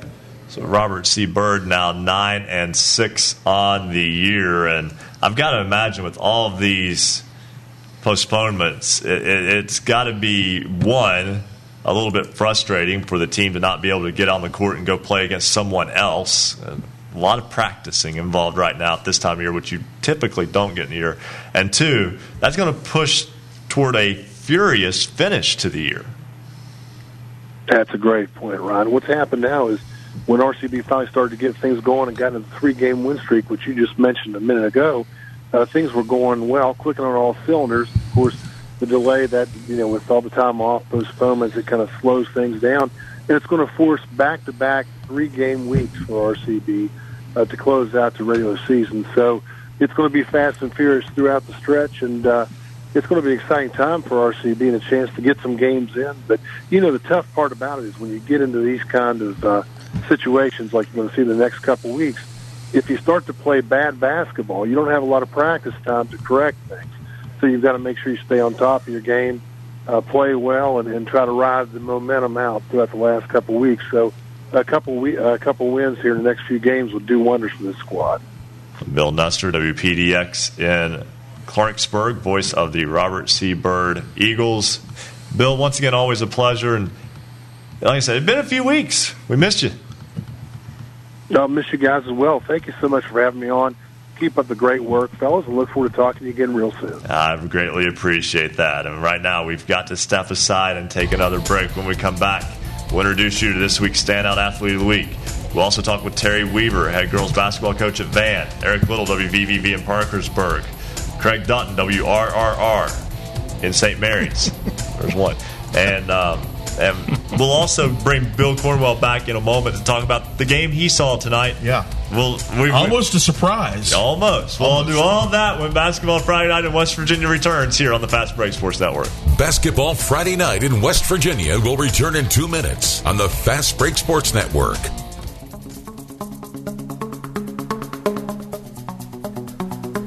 For scores online, all of them in West Virginia, visit basketballnight.com. The Marshall University Sports Journalism degree is designed for you to find a job to put your knowledge and training to work after graduation. The program allows for students to concentrate in one of 3 exciting areas: print, public relations, or broadcasting. Our curriculum features skill-based courses and prioritizes hands-on, real-life experiences that not only expose the students' work to the public, but also to sports journalism professionals who are often willing to provide crucial feedback and career-launching advice. Marshall has 15 varsity teams that afford sports journalism majors the opportunities to cover them in any media format, including text, online, photo, radio, or video. Hands-on experiences come through Marshall's student-powered media, the Parthenon, WMUL Radio, and Herd TV, as well as communications campaigns, off-campus internships, and an expansive alumni network in all areas of expertise. The Marshall University School of Journalism is ready and eager to help you start your sports media career. Learn more about the exciting possibilities by visiting marshall.edu/SOJMC. Welcome to Basketball Friday Night in West Virginia. Coming up, you're going to meet the newest addition to our Standout Athlete of the Week. And, of course, that roster includes Jaden Lindsay, Jacob Clark, Cole Honecker, Sydney Nestor, Isaiah Morgan, Deja Busby, Drew Williamson, Ashton Maxwell. And tonight, the Standout Athlete is from Spring Valley.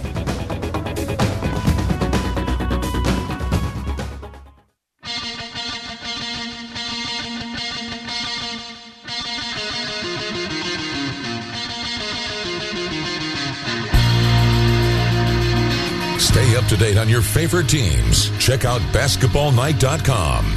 Now, back to Basketball Friday Night in West Virginia with Joe Linville, Coach Rick Marone, and Ryan Epling.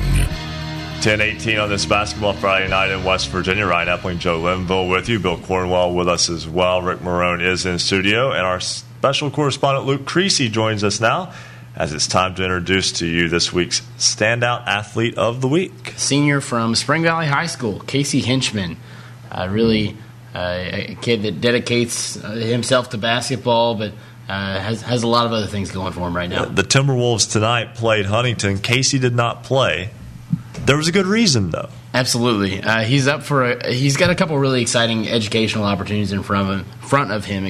One of them is he's up for a Jaeger Scholarship. That's a big scholarship dedicated to just a few, very scholarly individuals, and he'll find out if he's a finalist for that. But tonight he had an interview for a big medical school scholarship here in Marshall.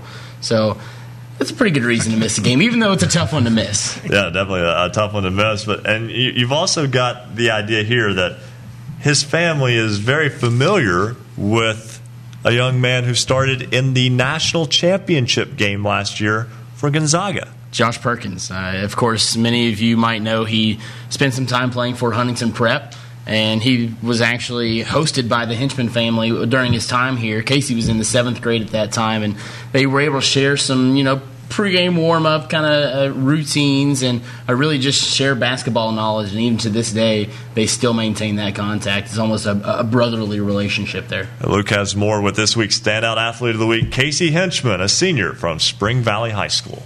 Some coaches and players believe the most significant team development often comes during the off-season. For some, the off-season never comes because it's on to a different sport.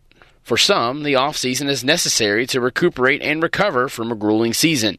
For others, the off-season presents the opportunity to form an unbreakable bond between teammates. Spring Valley's Casey Hinchman takes it upon himself to coordinate his team's activities, even with the absence of his coaching staff. Hinchman's initiative to lead his team even long before the start of preseason practice makes him this week's Basketball Friday Night in West Virginia Standout Athlete of the Week. The Spring Valley boys roster lists double the number of upperclassmen, 12, as it does underclassmen, 6. Of those 12 upperclassmen, 6 are seniors who have played together their entire time at Spring Valley. Hinchman knows what to expect from those other 5 seniors, but he uses off-season workouts to discover how the underclassmen might contribute. Casey's mother, Jenny, assisted in making those team gatherings possible. They would just coordinate open gyms throughout the week and spontaneous workout sessions and keep some good camaraderie with the boys and keep everybody in shape. His father, Craig, said one key to making the unofficial practices a success was his sons placing the same value on everyone's participation as a teammate.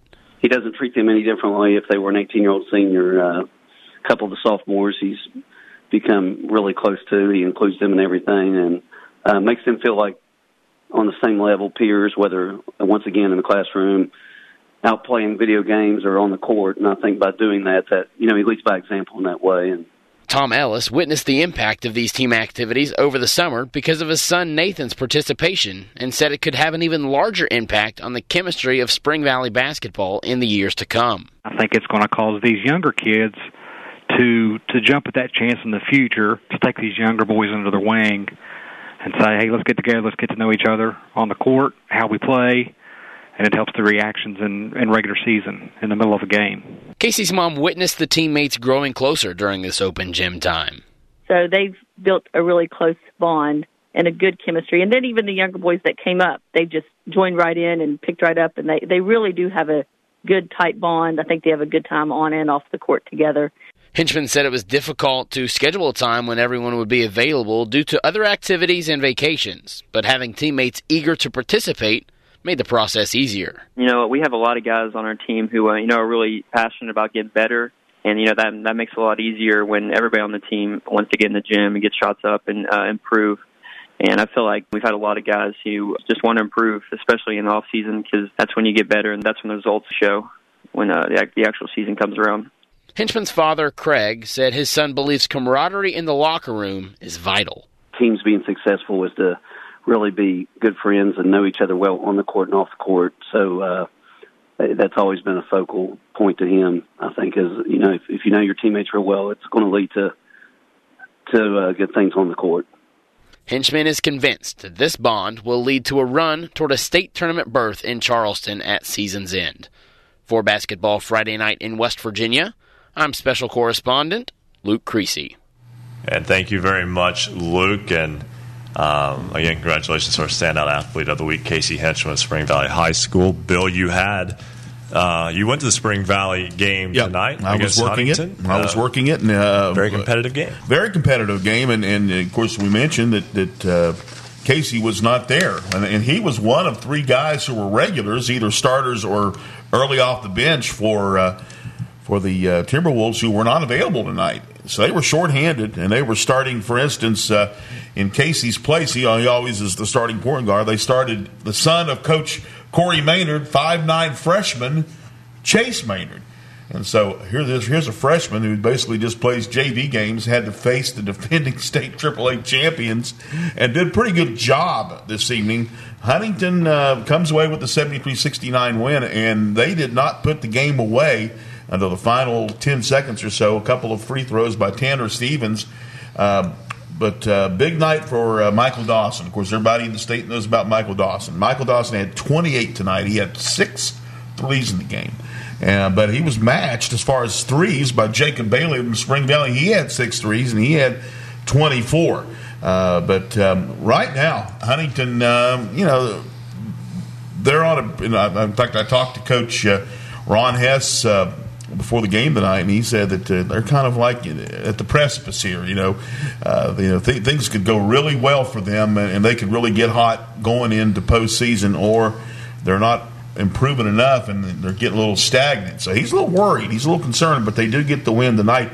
They probably got to get a bit more balanced scoring, because Michael Dawson, he pretty much in the first half put them on his shoulders. They did get some help from Andrew Scholl, who's a good outside shooter for him in the second half, and Bryce Damus, who was a really a junkyard kind of player for them. He had 16, but those basically are the guys that are getting it done.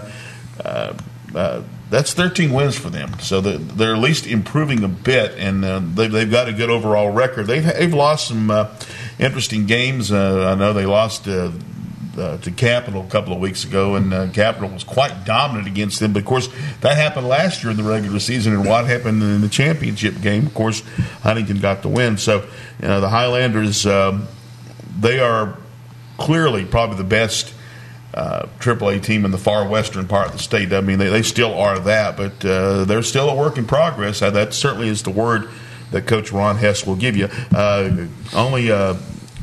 Only 5 wins for Spring Valley, and it's been frustrating. They've really had a tough time in the MSAC. They've also lost some tough games to out-of-state competition in the Huntington area, in Ashland, Kentucky, and Boyd County, Kentucky. They're improving, but it is not showing in wins and losses. The Timberwolves, again, falling tonight to Huntington. We'll get to Eric Little, WVVV, Craig Dutton, WRR, Roger Kane, head coach of Cameron's girls basketball team, in a couple of moments. But right now, I want to go to Terry Weaver, head coach of the Van Bulldogs girls basketball team, a team that has won 3 in a row, and a team that has a 13-5 record on the season, coming off of a hometown invitational championship. And Coach Weaver, welcome to Basketball Friday Night in West Virginia. Thanks for having me. Hey, thanks so much for holding on with us through what has been a kind of a hectic night, and but your ball club playing very well right now, and we'll back up to the hometown invitational and beating Meadow Bridge, who had been undefeated, winning that Division II championship game 42-39 at the South Charleston Community Center a week ago. Tell me about that game, and tell me about how that kind of measured your program, which has been very good in close ball games this season. Well, it was a battle. It was a physical battle. The girls just didn't quit. We went into halftime up a 1, I think. Meadow Bridge come out second half. They was firing on all cylinders. And it got physical, and the girls just didn't quit. We just kept the pressure up, good defense, and defense is what won. They never quit. Coaches, Joe Linville, your team's rolling right along, and you're having a pretty good season. What is the key to the success there of the Bulldogs? Man-to-man defense. That, and we press. We'll meet you when you come out of the locker room. We press the whole game. And the Van Bulldogs, as I mentioned, 13-5 on the season, and had to win over Tug Valley earlier this week. Also a win over Buffalo. Now, Coach, while I've got you on the line, and I apologize if we missed this, I don't have a score. You were scheduled to play Mountain View Christian Academy, Virginia tonight on the road. Did that game take place? Yes, we won. I think we won. Ended up winning by 15. I took my starters out in the first quarter and played JV, and we ended up winning by 15. So your team now 14-5. Coach, the season's winding down. How do you feel like your Lady Bulldogs will fare as you start sectional play? Well, that depends on where we're seated. I'm hoping to not face Huntington St. Joe until hopefully sectional championship. So you know how that goes. Yeah, tough section for the Lady Bulldogs. Very tough. Yeah, I'd like to have the opportunity to at least get to the regionals. You know how that goes with Huntington St. Joe. Well, Coach, That's live. Yeah, absolutely. And Coach, your ball club, as we mentioned, 14-5. Fantastic season at this point. Wish you and the Bulldogs the best of luck going forward. Okay, thank you guys for having me. All right, that's Terry Weaver, head coach of the Van Bulldogs, as they pick up the win tonight over Mountain View Christian, Virginia. We're going to step aside, take a break. When we come back, we'll talk with Eric Little, WVVV. We'll talk with Craig Dutton, WRRR in St. Mary's. We'll also talk with Roger Kane, head coach of the Cameron Dragons. But before we go to break, we do want to mention that we do want to thank our sponsors. Yep, Basketball Friday Night in West Virginia made possible in part by financial support from the Dr. Carter G. Woodson Lyceum, the W. Page Pitt School of Journalism, Mass Communications at Marshall University, and WMUL-FM. Halfway home on another edition of Basketball Friday Night in West Virginia. We'll be back after the break here on the Fast Break Sports Network. Basketball Friday Night in West Virginia will return in 2 minutes on the Fast Break Sports Network.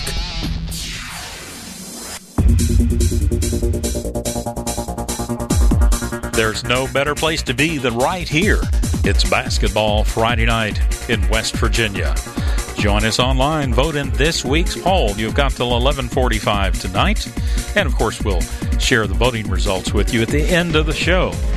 This week's question, should there be a curfew on start times for games on school nights? Tell us what you think. Vote yes or no. Go to basketballnight.com to vote in this week's poll. You'll see the poll on the right-hand side of our page. You've got to 11:45 tonight, and, of course, we'll share the results at the end of the show. Basketball Friday Night, West Virginia's high school basketball voice. Also, we want to remind you about the Daily Hoops Roundup. Of course, that's part of basketballnight.com. Every day we recap the day's scores just for you on every team in West Virginia. We send followers a tweet at midnight with a link to the Daily Hoops Roundup. You can also visit basketballnight.com and just click on Daily Hoops Roundup for all the day's scores. And we want you to become part of our score reporting crew in the field, too, all throughout the week. Send us your team scores by Twitter, text, or email. We'll make that part of our Daily Hoops Roundup. On Twitter, you can follow us at Hoops_Roundup. You can send scores that way, too, at Hoops_Roundup. You can also email us.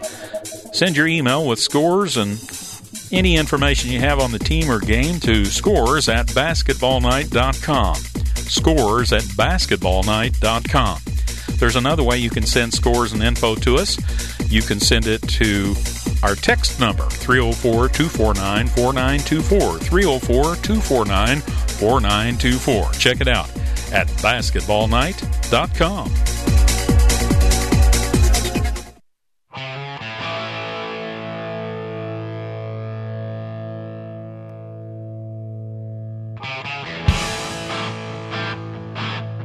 This is high school basketball's home for the Mountain State. Basketball Friday Night in West Virginia on the Fast Break Sports Network. Now, back to your hosts, Joe Linville, Coach Rick Marone, and Ryan Epling. 10:33 on this Basketball Friday Night in West Virginia. Ryan Epling, Rick Marone, and Joe Linville with you. We'll go to Eric Little, WVVV, in a moment. Craig Dutton, WRRR. Roger Kane, head coach of the Cameron Dragons girls basketball team as well. We promised you a scoreboard update, though, so it's now time for another check of the Marshall University Sports Journalism BasketballNight.com scoreboard. Joe will turn you loose with the top half of the boys' scores. I'll take care of the bottom half, and then Coach Marone will have the girls' scores. It was Harmon over the 100 Hornets tonight, 43-37. Parkersburg, the Big Reds, falling to St. Albans tonight, 58-57. Reggie Jackson, a three-pointer with 1.7 seconds to give the Red Dragons the win. It was Magnolia falling to Cameron, 69-49. Allegheny, Maryland over Frankfort, 57-42. Oak Glen picks up a win tonight over East Liverpool, Ohio, 61-57. Another tight one. Nicholas County scaves one out, knocks off a top-rated single-A team in Tug Valley, 57-56. Sissonville defeats the Polka Dots tonight in a Cardinal Conference matchup, 74-44. It was Williamstown in overtime over St. Mary's, 62-56. Bridgeport falling to a AAA University Hawks tonight, 61-59. It was Braxton County over Doddridge County, 82-49. Buchanan Upshur, the Buccaneers, over Preston, 62-61. It was George Washington over Capital, 69-62. Champville Tigers in the Battle of Logan County knocks off the Logan Wildcats tonight, 52-45. Charleston Catholic falling to the Scott Skyhawks tonight, 67-64. And it was Fairmont Senior, the Polar Bears, over the Crosstown East Fairmont Bees, 50-43. Ryan? Also tonight in boys high school basketball in West Virginia. Again, a busy schedule tonight, a full schedule tonight. Philip Barber defeats Grafton 78-69, the final in that one.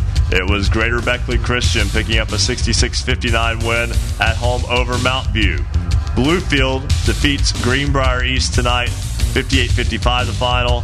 That's the end of the third was that one. That game tightened up. It was a pretty wide margin for Bluefield at the half, but again, we'll work to get a final on that. We'll also work to get a final on Hedgesville and Spring Mills. Last update we had on that, Hedgesville had a 29-28 lead after three quarters. Final tonight, Huntington defeats Spring Valley 73-69 at the Wolves Den. It was Riverview over Independence 50-47. Washington picks up a win over Jefferson 56-52. Kaiser beats Mountain Ridge, Maryland 54-51. It was Oak Hill going to 14-1 with an 84-58 victory over Liberty Raleigh. Martinsburg is 16-4 after defeating the Musselman Appleman tonight, 55-50. The final in that one, those two split in the season. Also tonight, it was Midland Trail defeating Richwood, 73-55. Mingo Central picks up a 67-47 win at Wayne. Also tonight, Morgantown defeats Wheeling Park, 55-38. The Mohegans get the win. Notre Dame beats Trinity, 51-49. Fantastic game there as the reigning Class A state champs pick up the road win. Ravenswood goes on the road and survives, beating Parkersburg Catholic 63-61. The Red Devils, a perfect 12-0 in the Little Canal Conference, 18-1 now on the season. Parkersburg South, no problems tonight at Ripley, 90-44 the final. The Patriots get the win there. Princeton beats James Monroe 76-44, 23 points from Cade Fix in the win. South Charleston beats Riverside 91-73. It was Webster County over Roane County 73-60. It was Shady Spring beating Wyoming East 73-57. A nice home win for the Tigers. Also tonight, Valley Fayette goes to 14-1. The Greyhounds go to Sherman and pick up a tight road win, 50-48. Woodrow Wilson, now 12-5. The Flying Eagles win at Hurricane, 73-64. Let's take a look at the girls' scores tonight on the Marshall University Sports Journalism BasketballNight.com scoreboard. This score just in, the RCB Eagles knock off the Liberty Harrison Mountaineers 52-21. Pikeview gets a nice win. They go to 10-8 with a 72-54 win over the Mavericks of James Monroe. Philip Barber 59, Petersburg 43. The Colts are now 11-8. East Hardy falls tonight to Moorfield. Moorfield with the 41-36 win over the Cougars. Mount View comes up just a bit short. The Golden Knights fall to Greater Beckley Christian. The Crusaders 51-48 winners. Nicholas County, nice win here. They get a win against Summers County at Summers County. Not an easy place to play. Nicholas County now 16-4. Hannah Taylor for Summers County had 35 points. in that game. 73-68 winner for Nicholas County. St. Joe goes to New Richmond, pulls the upset of sorts. They beat Wyoming East earlier this year at home. They turned a trick on the road, 55-53. St. Joe sweeps the season series from Wyoming East. St. Joe now 12-5. Richwood 64. Fayetteville 52. Kaiser, the Golden Tornadoes, 67-50 winners over Hampshire. Notre Dame falls tonight. The Lincoln Cougars go to 12-8, 52-35 winners over the Fighting Irish. And finally, Woodrow Wilson 90, Independence 31. And that's a look at your Marshall University Sports Journalism BasketballNight.com scoreboard update. Thank you very much, Coach. And a game that we mentioned earlier tonight, Parkersburg South, now with a 14-game winning streak as the Patriots are on a roll. Eric Little, WVVV in Parkersburg, the Iron Man tonight so far, joins us here on Basketball Friday Night in West Virginia. And Eric, the Patriots, no problems on the road with Ripley tonight. Yeah, kind of a rare one for Parkersburg South to come away with such a big win. 90 points, the largest point total for Parkersburg South this year. And we do some quick math, 36-point margin of victory. Did I get that right? Or is 36? Is that? I'm sorry, it's been a long night. Yeah, that margin of victory, the biggest of the season for Parkersburg South, and a 90-44 win over Ripley tonight. That was a 46-point win, by the way. 46. Thank you. I appreciate that. I'm driving, so my fingers and toes are a little tied up. I can't take my shoes off and count on my feet. It's been a long week for Eric. I heard him earlier in the week doing some play-by-play when he was reporting on another network show earlier in the week. So he's had a busy week. Yeah. Well, 3 games last week, 3 games this week for South, and 3 next week. And it's what they want to do, playing a lot of games, and I don't think they mind going back-to-back games or back-to-back nights. They did that last week with a really tough one against Logan on Saturday, Logan, Ohio, and then they'll do that tonight with or tonight and tomorrow with Ripley, and then Wheeling Park. Patriots got 19 points from Braden Mooney tonight, 13 of those coming in the first half, and South was able to liberally substitute beginning about the midway point of the third quarter. It was an 18-point game at the half, and South went on a 34-9 run to open the third quarter, and from there on out, they were able to kind of cruise to the victory. And what's good about that is, going back to the back-to-back nights thing, they'll face a tougher challenge in Wheeling Park tomorrow. That's a good Park team, and I know Michael Gebbia's club probably isn't thrilled about the fact that Morgantown gave them more of a game tonight than Ripley was able to give Parkersburg South. So Mike Fallon was able to rest his starters and save some legs for tomorrow, whereas Coach Gebbia didn't have that luxury. Patriots have been playing as good as anyone. Only loss this season was Taze Valley, which, again, that was kind of the prep program for Taze Valley. It's a ball club that didn't necessarily play all that well in picking up a win over Hurricane. Had a very tight game, and Hurricane played well in that game, so I don't want to take anything away from the Redskins. But a 71-66 win in the Little General Shootout. Parkersburg South has been good in close games. That big comeback win over Logan, Ohio last week, for instance, on last Saturday. And also tonight, impressive with the 46-point win at Ripley. So it's hard to say anyone's playing any better than Parkersburg South at the moment. Well, this win streak of 14 is rivaled only by the Parkersburg South girls team, and they've won 10 in a row. They'll go for the OVAC championship tomorrow against Wheeling Park. But to go back to the boys, 14 games in a row, that's a school record in a 51-year history of South High School. 16 wins with only one loss is the most with only one loss in school history. I want to thank Bill Camp for both of those stats. And you're right, it's a team that's really rolling in the role, to be quite honest with this group, because they have the core of the group that they had last year. They only lost one senior to graduation. This is a team that sputtered through much of the season. They were 7-10 at one point, and they got an upset win on the road against George Washington in the last week of last season. And since then, the only times they've lost were the Taze Valley Christian lost this season and the state quarterfinal that they lost to eventual state champion Capital. That was one of those games where the light bulb clicked, The South rallied in that game against GW last year, and really this group has run with that, and they've been resilient. Ending with that stretch, or with that game against Logan, that ended a stretch of 6 games in this 14-game win streak, where South won 4 when they had been tied or trailing after 3 quarters. So you're right. They've won when they've had to come from behind, when they've had off nights early on. They've won when they've run away from opponents. They've run when they've had opponents like Hurricane did the other day come back on them. And it just goes to show you that this is a patient group. This group of Patriots, they don't get down on themselves when they, when the scoreboard might tell them otherwise, and they stay within themselves. They stay to their game. They continue to take the shots, and they chip away at big leads. Eric Little, WVVVM Parkersburg, as the Patriots of Parkersburg South pick up the big road win over Ripley. Hey, be careful on your way home. Thank you so much, and you guys have a good one. We'll talk to you soon. All right, sounds good. That's Eric Little, again, WVVVM Parkersburg. We'll step aside and take a break. When we come back, we will talk with this week's Standout Athlete of the Week, Casey Henchman of the Spring Valley Timberwolves. We'll also have Craig Dutton, WRRR, Roger Kane of the Cameron Dragons girls team, and Jordan Mounts, WFGH. Tough week for the Tug Valley Panthers. We'll talk about that and much more as Basketball Friday Night in West Virginia rolls on here on the Fast Break Sports Network. Basketball Friday Night in West Virginia will return in 2 minutes on the Fast Break Sports Network.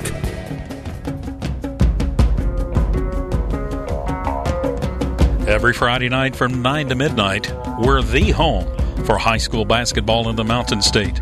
This is Basketball Friday Night in West Virginia. Congratulations tonight to Casey Henchman, Spring Valley High School. Casey joins Jaden Lindsay, Jacob Clark, Cole Honecker, Sidney Nestor, Isaiah Morgan, Deja Busby, Drew Williamson, and Ashton Maxwell. What they all have in common is they were selected by Basketball Friday Night in West Virginia as the Standout Athlete of the Week. Have someone remarkable on your team? Did you have an athlete make an outstanding play? You can nominate your team's players to become the Basketball Friday Night Standout Athlete of the Week. Each week, we consider nominees based on leadership, performance on the court, academic performance, involvement in the community, and volunteer work. Every Friday night, we select a Standout Athlete of the Week. Head over to our website, basketballnight.com. Click on the Standout Athlete of the Week tab, fill out the nomination form. We'll take it from there.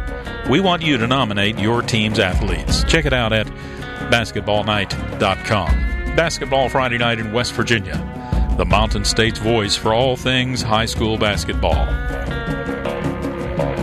And we want to thank Marshall University. We're streaming video live from the studios at Marshall University. You can visit basketballnight.com to watch the video. Of course, we're also on Suddenlink's Network West Virginia statewide. You can go to RSN Sports, watch us on their Facebook page, and we're on Periscope if you're a Twitter user. And we want to give a shout out to some of our newest followers on Twitter, including Woody Williams, Aaron Randolph, Jeff Parker, Yate, Jeff Church, and Scott Brown.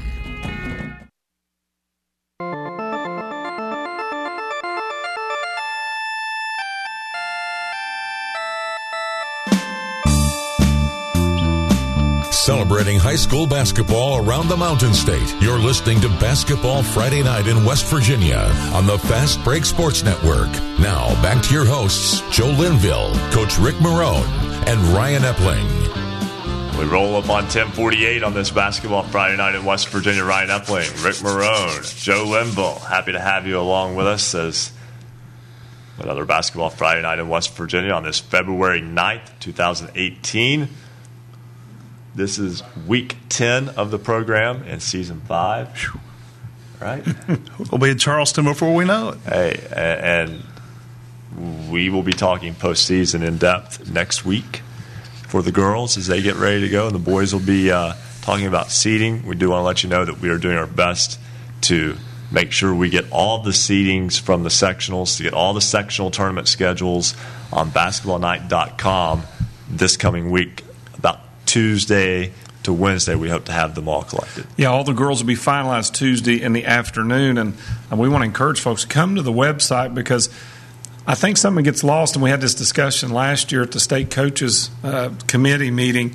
The sectional tournament's an extension of the state tournament. I know not everybody ends up in the Civic Center, but that tournament is just like the NCAA. You have early rounds, you have those regional rounds.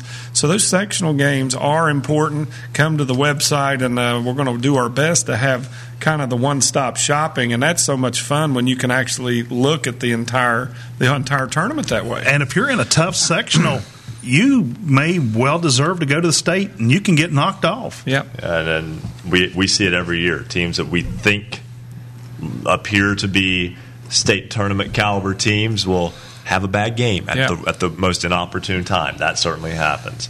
Right now, I'll tell you what, we will talk to Craig Dutton in a moment. We'll talk with Roger Kane, head coach of the Cameron girls basketball team, in a moment. We'll talk with Jordan Mounts in a moment as well. It is now time to talk with our standout athlete of the week. He's a senior at Spring Valley High School. He actually missed tonight's game, but he had an excellent reason for doing so, as the Timberwolves fell by 4 at home to Huntington. Eligible for the Jaeger Scholarship at Marshall University, which is a prestigious scholarship at Marshall, as well as a high-profile med school scholarship. Casey Henchman joins us now on Basketball Friday Night in West Virginia. Casey, welcome to the program. How's it going, guys? Thanks for having me on. Doing great tonight, and obviously tonight was a little bit of maybe being torn because you had to miss your team's game at home with Huntington, but the reason you missed it is one that could very well set you up well for the future. Yeah, it was kind of bittersweet. I really don't want to miss the game tonight, but I had good reason to do so. I had a banquet for a scholarship opportunity that I have. And, it sucked not being with my guys out there, but, sometimes you got to make some decisions. Tell us a little bit about, the evening. Normally you're on the basketball court, but like you said, a very important appointment that you had to miss the game for. Yeah, well, normally I would have been at the gym around 6 o'clock. Usually start at 7:30, but today I had to be at Marshall University in their student center at 6:30 for it's a banquet to just kind of get to know all these other applicants and kids who are up for this medical school scholarship. Yeah, so it was a little bit different tonight than normally would have been. So how many times did you check your phone to try to get score updates on that game? Unfortunately, my parents wouldn't let me check my phone the entire time. Probably a smart move, right? Yeah, but as soon as it was over, I ran outside and I texted into my group messages, and I had my friends give me updates on the game. It was right on the end of the fourth quarter whenever I got out of there, and it was like a 3-point game I think when I left. So yeah, it sucked. It was tough for sure. And tell me when you decided you wanted to go into the medical field. Well, both of my parents are in the medical field. They're both nurses at St. Mary's. So it's always been something I thought, if my parents do it, it's something that I feel like I could be good at as well. And recently, last year, I was diagnosed with diabetes, and that just kind of gave me more inspiration to, pursue medicine. So, yeah, it's always just kind of felt like the right fit for me. Your ball club has just 6 wins on the year, but the MSAC is brutal. You've been in most of those games. I've got to think that you're looking at this as an opportunity for your team as well to just kind of get better, get healthy, and by the time postseason rolls around, be playing your very best, because I think your team has proven that you're really just a couple possessions away from being as good as anybody within the section.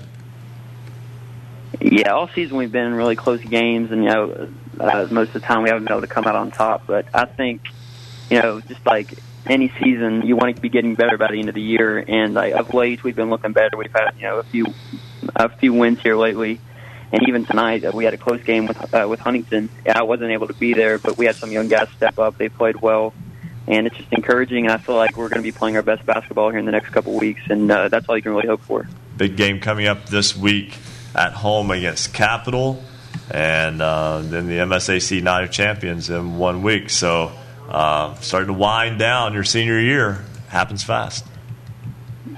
Yeah, it really does. It feels like just a couple weeks ago I was a freshman, but I'm excited to get into playoff time. I feel like we can really make some noise here in the sectionals, and then hopefully into the regionals and the state tournament. Casey, once again, congratulations on being our standout athlete of the week. I appreciate it. Y'all have a nice night. All right, thank you very much. That's Casey Henchman from Spring Valley High School. And impressive, guys. I mean, we're talking about a young man who just, as a senior, missed a home game against the reigning state champions and a sectional rival. Spring Valley and Huntington, pretty good rivals on the basketball floor, and did so with his future in mind. And as much as we love and celebrate the sport of basketball, I think he made the right decision. I think his priorities are in order. Yeah, I think he's got things figured out, and impressive to see, and complimentary. He said we had some young guys step up, still pulling for his guys, but it's great to see young people who sometimes get a bad rap. We get to see the best of the best, and Joe, he's one of them. Absolutely. I mean, what a decision. I mean, your career and your education obviously comes first, but I'm sure as a young man that was still a tough decision to say, Coach, I'm not going to be able to be there Friday night. We are almost up against a break, so we're going to hold Craig Dutton of WRRR in St. Mary's until after the top of the hour. Roger Kane, head coach of the Cameron girls basketball team, who has been hanging in there with us, just hanging there with us a little bit longer. We'll get to him after the top of the hour. We'll also talk with Jordan Mounts, who had Tug Valley Mingo Central earlier this week, Tug Valley Nicholas County tonight. And, guys, we really haven't got to kind of discuss some of these games, but Coach Marone, some of the boys' games, there were some teams. University survives at home against Bridgeport. You had Bridgeport, by the way, who is still very good, but was beaten soundly by Fairmont earlier in the week. You've got a situation where Bluefield and Greenbrier East are in a very, very tight basketball game. You also had Ravenswood winning a 2-point game on the road. There are a lot of teams that are considered in the upper echelon of their classifications struggled but won tonight on the road. What about Fairmont Senior? I mean, they've been destroying people. They go to East Fairmont, their crosstown rival, a 7-point win. And the bigger story there is they're held to 50 points. I mean, they have just been on a rampage. Coach Retton, you talk about a three-peat, you talk about being focused. So I see Ryan down the stretch, like you mentioned, some teams surviving, advancing. Me and you before the broadcast talked about some of the girls' teams that are doing the same thing. Not always pretty, but finding a way to win. Those are teams that can survive in the sectionals and regionals, because guess what? Sometimes those are possession games, they're execution games, they're low scoring, and you got to get it done. But I think that's a great experience for them getting ready for tournament.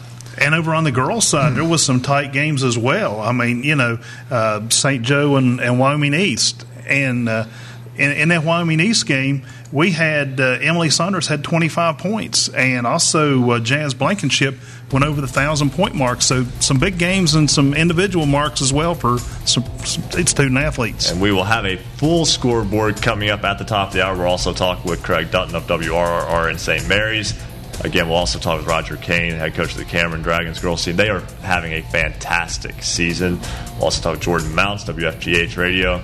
And I do want to mention before we go to break, great ball game last night in Sissonville. Went to overtime. Wayne's girls now 19-1 after a 51-47 road win. Basketball Friday Night in West Virginia continues after this. Basketball Friday Night in West Virginia will return in 2 minutes on the Fast Break Sports Network.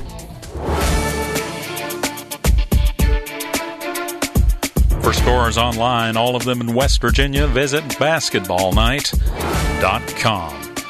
Special thanks tonight to all of our affiliates. We want to thank Suddenlink for carrying us on Network West Virginia statewide. We also want to thank RSN Sports for carrying us on Facebook Live tonight. And a big shout out and appreciation for the technicians over at Comcast as they repaired Channel 25 just before we went on the air. You can also listen to to Basketball Friday Night in West Virginia on great radio stations throughout the Mountain State, including 103.7 Jack FM, WQWV in Fisher, the Valley's Watchdog, 1600 AM, WKKX Wheeling, 1370 AM, WVLY Moundsville. Jackson County's home for Southern Gospel, Singing News Radio 92.5 FM, WTHMLP, Ravenswood, Ripley. Knights Radio 91.5 FM, WRSG in Middleburn. Talk Radio WRNR, Martinsburg, 740 AM, 106.5 FM. Classic Hits 106, WHFI Linside 106.7 FM. 95 The Sports Fox, WBES Charleston 950 AM. The Voice of the Coalfields, 101.9 FM and 1290 AM, WVLWN Logan. Light Rock 93R, WRRR St. Mary's 93.9 FM. The Ticket 102.3 FM, WMTD in Hinton. The greatest oldies of all time. 98.5 FM and 101.5 FM, WQAZLP Edmond, Beckley. Tune for You, Yap Radio. 101.1 FM, WYAP Clay. And Marshall University. 88.1 FM, WMUL Huntington.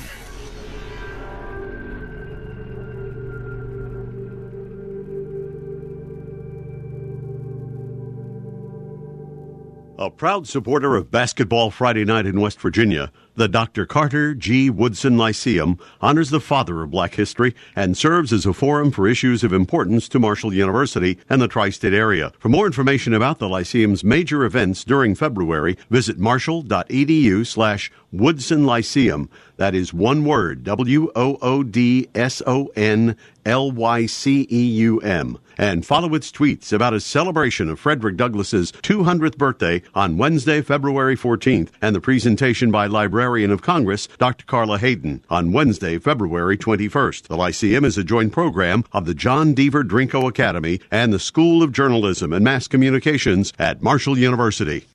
Welcome back to Basketball Friday Night in West Virginia. To join tonight's program, call 855-78-HOOPS. That's 855-784-6677. Follow us on Twitter at @hoops_roundup for all the scores all the time. And visit basketballnight.com for a comprehensive look at schedules and standings for every team in the state. Stay tuned. Another hour of Basketball Friday Night in West Virginia begins right now. Hour of the program here as we roll on past 11 o'clock. Ryan Epling alongside Joe Linville and Rick Marone. We will talk with Roger Kane, head coach of the Cameron girls basketball team, in a moment. Craig Dutton, WRRR in St. Mary's, Jordan Mounts, WFGH. They've been so kind to hang with us through this. We will get to them in a moment, but to get to them sooner, we need to first do our Marshall University Sports Journalism BasketballNight.com scoreboard. If you're looking for scores, look no more. You've come to the right place here at BasketballNight.com. Let's dive right into the boys' scores. All these are final, and we'll start with the 100 Hornets. They came up short tonight. Harmon, 43, 137. Parkersburg falls short tonight by 1 point. St. Albans with the upset 58-57 over the Big Reds. Reggie Jackson hits a three-pointer with 1.6 seconds left to give St. Albans the win. The Cameron Dragons 69, Magnolia 49. Allegheny, Maryland defeats Frankfort 57-42. Oak Glen, the Golden Bears go to 14-4. They get a 64-59 win over East Liverpool, Ohio. The Red Riders of Weir 76-45 winners over Buckeye Local. Tug Valley falls short at Nicholas County tonight. The Grizzlies 57-56 winners over the Panthers. Also on the boys' side, Sissonville a big win against their rival from Poca, 74-44. Sissonville moves to 10-7. Williamstown, Coach Scott Sorrow's team goes to 15-5. They defeat St. Mary's 62-56. Bridgeport falls tonight. University survives 61-59. They go to 16-1 on the campaign. Braxton County 82, Doddridge County 49. Buchanan Upshur a 62-61 winner over Preston. The Buccaneers go to 5-12 on the season. Capital falls tonight to GW. The Patriots get a 69-62 win over the Cougars. GW, as Ryan mentioned, a quiet 13-2 on the season. Logan and Chapmanville getting it on. Chapmanville 52-45 winner over the Wildcats. Charleston Catholic takes on Scott. They fall. The Skyhawks 67-64 winners. They go to 6-14 on the year. Fairmont Senior, tough battle against their crosstown rival from East Fairmont, but the Polar Bears stay perfect, 17-0 with a 50-43 win over East Fairmont. Philip Barber defeated Grafton tonight, 78-69. It was Mount View falling to Greater Beckley Christian, 66-59. Bluefield, the Beavers survived. This is a third quarter score, 58-55. We'll try to get a final on that one. Hedgesville also was leading Spring Mills 29-28 at the end of the third. In a final, it was Huntington over Spring Valley, 73-69. Riverview over Independence, 50-47. It was George Washington, with the Washington Patriots outlasting the Jefferson Cougars, 56-52 in the Eastern Panhandle.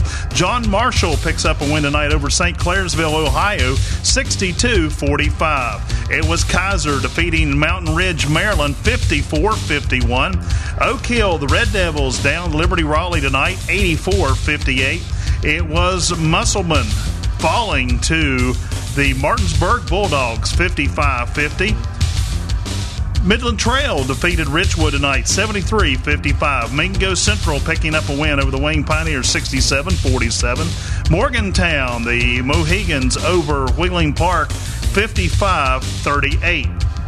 Notre Dame picks up a win tonight over Trinity Warriors, 51-49. It was Ravenswood surviving a close one over Parkersburg Catholic, 63-61. Parkersburg South on a 14-game winning streak defeats Ripley, 88-44. It was Point Pleasant, the Black Knights over Hannon, 55-54. Princeton over James Monroe, 76-44. Riverside, the Warriors fall to the South Charleston Black Eagles tonight, 91-73. Webster County defeats Roane County, 73-60. Wyoming East falls to Shady Springs, 73-57. It was Valley Fayette over the Sherman Tide in a tight one, 50-48. Summers County, the Bobcats over Montcalm, 72-59.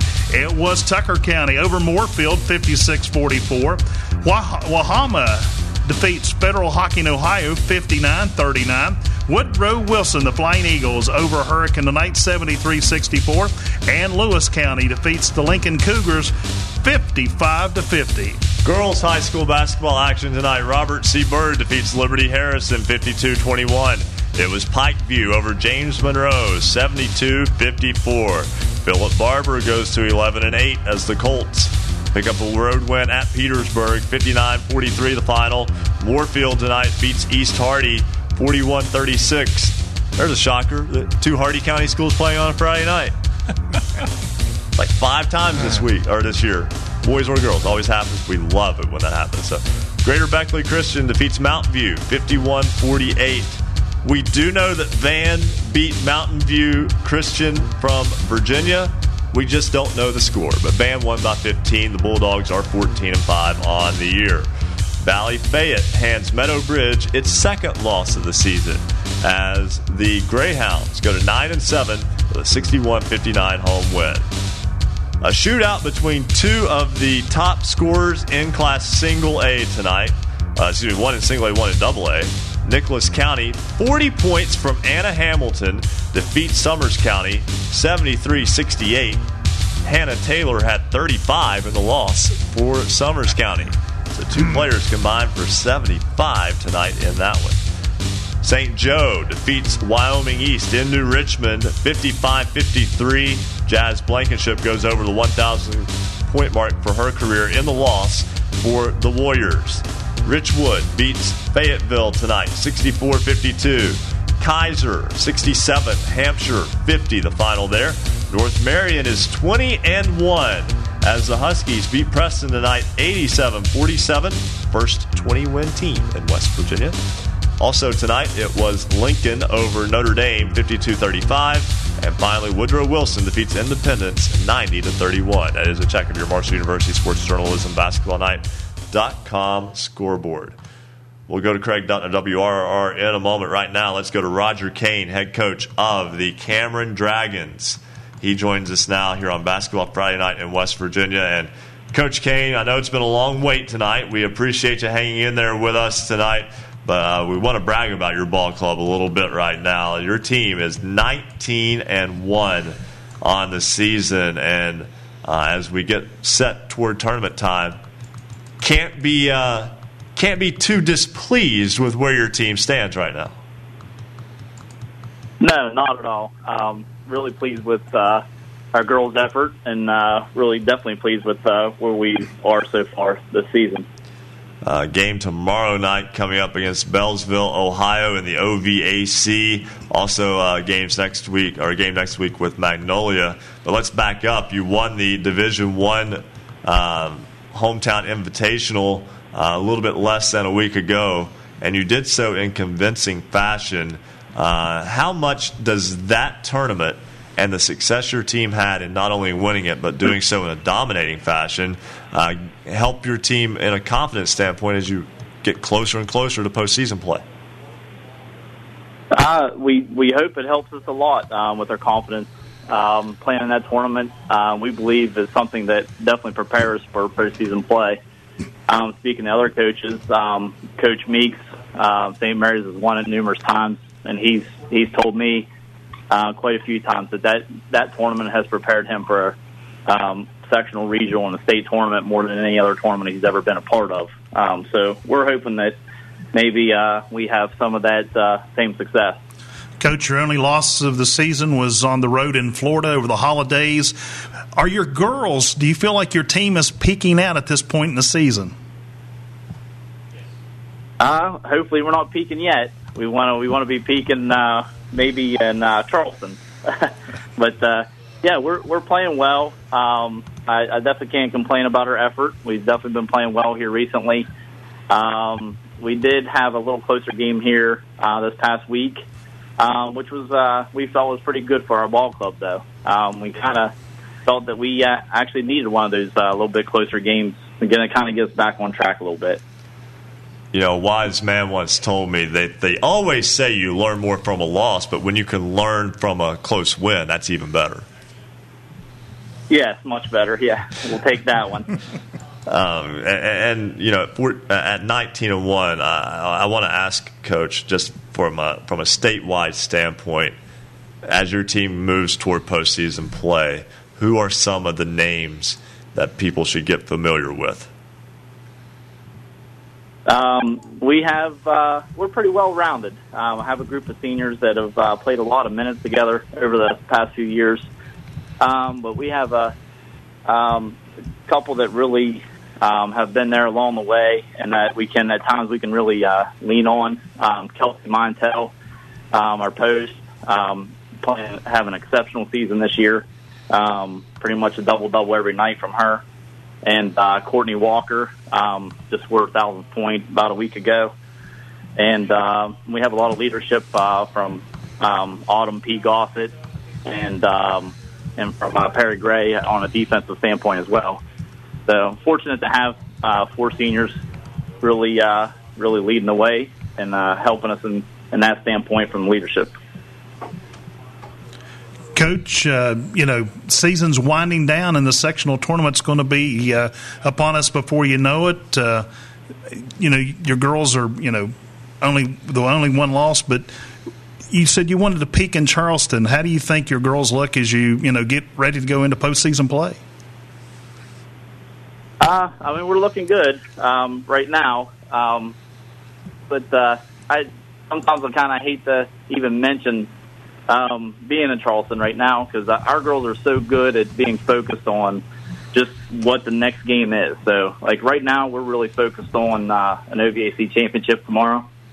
We have been all week. So, it's always nice to have a team that has that focus. They've been really good at not looking ahead.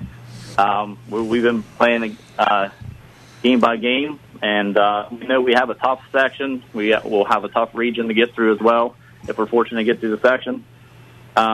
We made it to the regional final last year, and those girls have kind of held that chip on their shoulder of just falling short. So that's kind of been a lot of motivation for the push for this season. Coach Roger Kane of the Cameron Dragons, 19-1.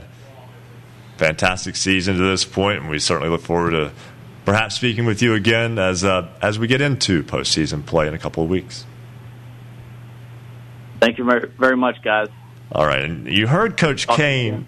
Yeah, absolutely. We'll talk with you soon. And you heard Coach Kane mention Courtney Walker going over 1,000 points earlier this week. And through the magic of radio, Courtney Walker joins us now on Basketball Friday Night in West Virginia. Courtney, congratulations on getting your 1,000th point.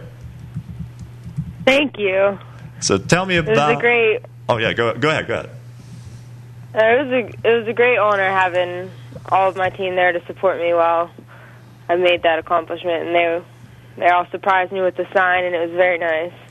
And that's the type of accomplishment that you absolutely have to share with your teammates, because without them you don't get there. And it's a fascinating to see how almost everybody I've talked to that has hit one of those major scoring plateaus, which is a quote-unquote individual stat, always thanks to teammates.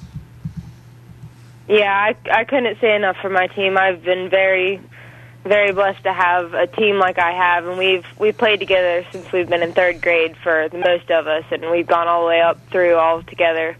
So it's been very nice to spend all 4 years of high school with the same girls. You were talking the reaction, but did you think about it during the game, breaking that 1,000 point mark? Well, I knew I was only 6 points away. My coach had told me the game before that I was 24 points away, and I knew exactly how many I needed in that game. So a little motivation there. Yeah, it was kind of nerve-wracking, but one of my teammates, P. Gossett, she looked at me and said, "How many you need?" And I told her 3, and she said, "Well, get open. It's coming to you." So.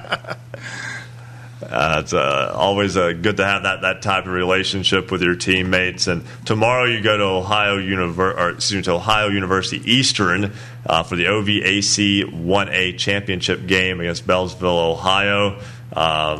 Courtney, once again, congratulations on the 1,000 point mark. A great season for your ball club, a senior for the Cameron Lady Dragons, and as we wind down the regular season, look forward to following your team through postseason play as well.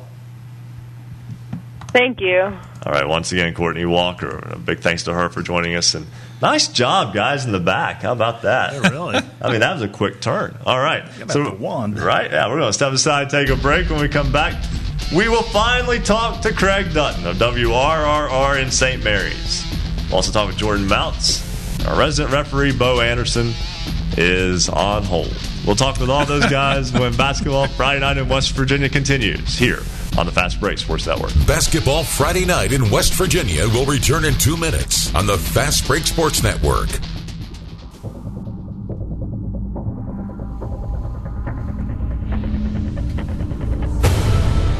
If you love basketball, then there's only one place to be on Friday nights after the game: Basketball Friday Nights in West Virginia. How about a chance to graduate from college not only with a diploma, but also prepared to thrive in an exciting, growing field? The Marshall University Sports Journalism program might just be for you. The expansion of cable networks, the rise of sports-centered online platforms, and the continued thirst for local sports coverage makes sports journalism a growth industry with jobs waiting for those who earn this degree. Your passion, curiosity, and charisma, coupled with the Marshall University Sports Journalism training, will equip you for success in a multi-billion-dollar global industry. So bring your abilities and the desire to be the eyes, ears, and life of the game to our Huntington campus to learn the art of sports storytelling while covering the Thundering Herd.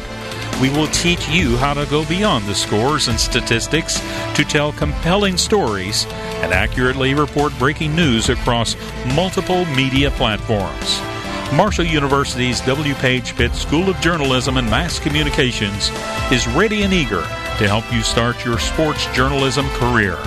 Learn more about the exciting possibilities by visiting marshall.edu/SOJMC. Welcome to Basketball Friday Night in West Virginia. Thanks for joining us.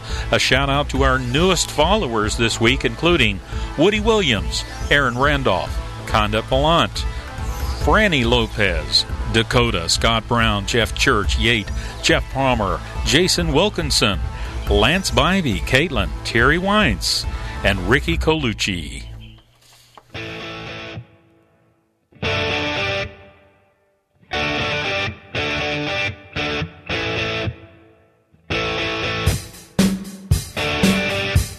Stay up to date on your favorite teams. Check out basketballnight.com.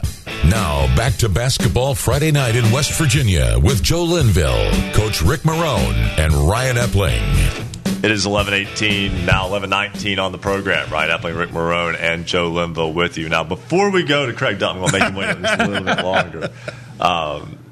Coach Marone, your ball club picked up a win on senior night last night at Rebel Arena over Tug Valley, a game that your ball club has been in so many games where it just seemed to struggle to finish. Last night, though, it finished that game, and that continued a trend that's been going on with your club a little bit here over the past couple of weeks. Yeah, it was really nice on senior night to be able. We had 5 seniors that were honored prior to the game and after the game as well. But they've battled all year long. We've been in a lot of close games. Finally started closing games. I think we've won 5 of our last 8 or 9 games. And against some quality opponents, come up a little short. It's almost like a who's who. Played Van a little bit earlier, a week or 2 ago, was able to pull out a win there against a quality team. And in Cameron, we actually traveled to the Dragon's Lair, which is a beautiful facility in the HIT tournament, took on that team and battled them into the fourth quarter. So nice to get a win, those girls to have their final regular season game there with a victory. I know you talked, your team was struggling earlier in the year, and you could just see the frustration in your face, and you said, we just want to continue to get better, and obviously that goal has been met. Yeah, I'm just very proud of them, and as Coach Kane said, you don't want to be peaking too early, and boy, we really delayed our peaking, but I think things are coming together. We've got a nice rotation. We've got a good blend of some older players and some younger players, and as Ryan said, we've had some games right there within our grasp, and you got to learn how to finish, and we're starting to figure it out, so I hope we don't run out of time, but we're excited getting ready for sectionals next week. You worked really hard on that senior night cake, too, didn't you? I tell you what, it was a large chore for me to stay up the night before to bake a big sheet cake with decorations. Joe, you'd have been proud. And right. I had a Food City box laying in the kitchen, and I thought, well, I'll just use that to take it into the dinner. Just happened to have it. Yeah. And ironically, the box that you just happened to have there had a sell-by date that was still good. Yeah, perfect size, too. And it fit the cake. Yeah, exactly. The right size box. Did you break out any Fiesta ware? No. All right. Well, you know who doesn't know much about Fiesta ware is Craig Dutton, WRRR. He joins us now on the program. Craig, welcome back. I'm glad to be wearing my Fiesta wear tonight. I'm wearing it right now. About ready to have a siesta instead of a fiesta, actually. And I was worried you guys were going to pull a Jimmy Kimmel on me and say, well, my apologies to Matt Damon, but we're out of time. So let him go. That might be the only time that you've been compared to Matt Damon. Go ahead. Well, that's true. I have to work really hard to get to his level first. But I don't know how much basketball he knows. That's one thing I've got in my favor probably right now. Now, I've had a busy week since being down there last Friday with you guys, and Monday night we had a thriller girls game. The Lady Devils, coming off their loss, I think, in the hometown tournament to Greenbrier West, they hosted Ritchie County, and that was an important game for Ritchie. They needed another win, I feel, to secure one of the top 2 spots in our section, and they just allowed St. Mary's to stay with them all night, and then finally St. Mary's caught a break. They had Laura Fetty, a freshman. She had 8 points on the night. She had opportunity to take advantage of what situation she did. Down by 2, she hits a 3 to take the lead with 8 seconds left. On the next inbound, senior Cassie Tallman takes it the length of the court and lays it in at the buzzer to get the win last Monday night, 46-45. And that was a big game in our girls sectional tonight. I got to see a thriller at home. St. Mary's boys team, who's been struggling most of the year, they're now 6-10. They just stayed toe-to-toe with Williamstown all evening, managed to push the game into overtime, and I think, as our guys on Light Rock Nitro said, they were just tired. Just worn out. They're using a 6-man rotation most of the time. They'll put in a couple big guys out there every so often, and you have an 8-man rotation, more or less, but they play 5 to 6 guys for the most part, majority of the game, Williamstown, Coach Sara was able to maybe rotate at least 8 to 9 different guys, and that's a big difference.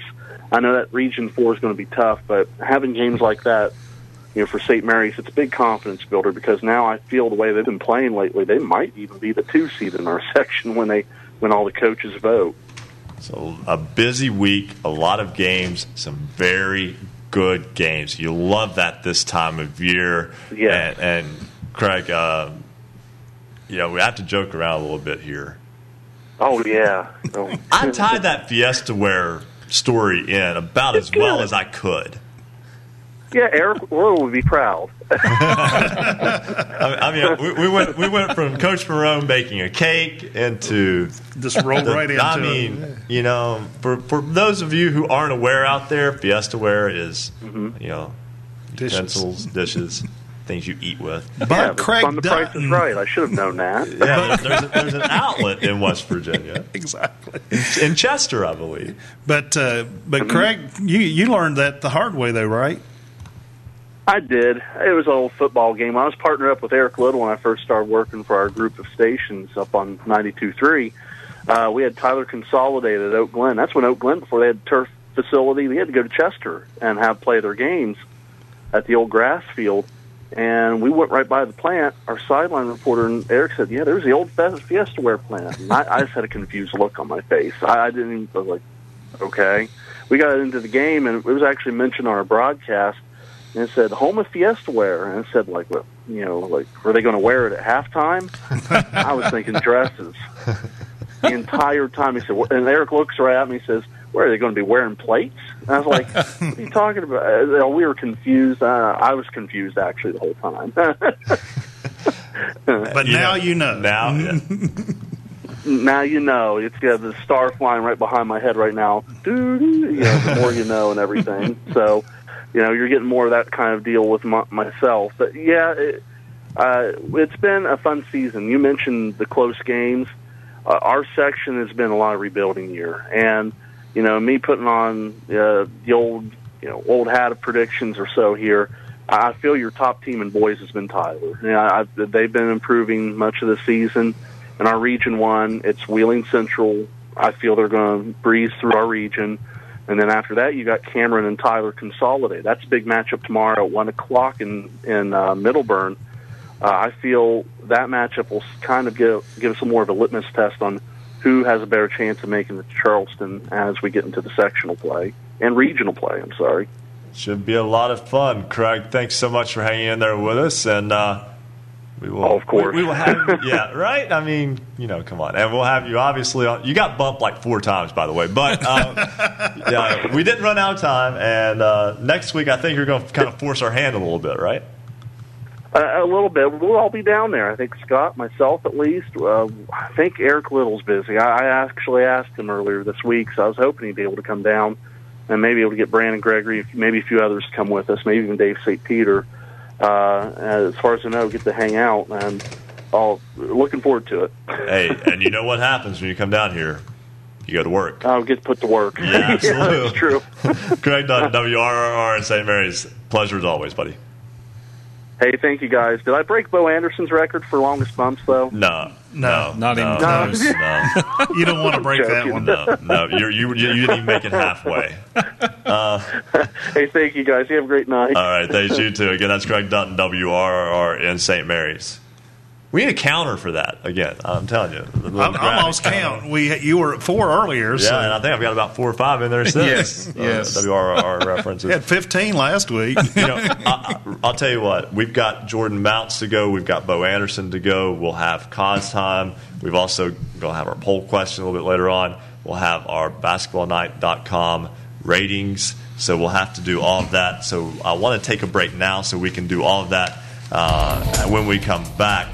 But first, I want to tell you about who makes this show possible. Basketball Friday Night in West Virginia is made possible in part by financial support from the Dr. Carter G. Woodson Lyceum, the W. Page Pitt School of Journalism and Mass Communications, and WMUL-FM. Back with our final half hour of Basketball Friday Night in West Virginia after this on the Fast Break Sports Network. Basketball Friday Night in West Virginia will return in 2 minutes on the Fast Break Sports Network.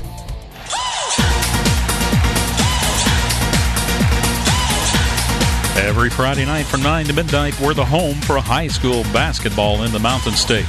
This is Basketball Friday Night in West Virginia.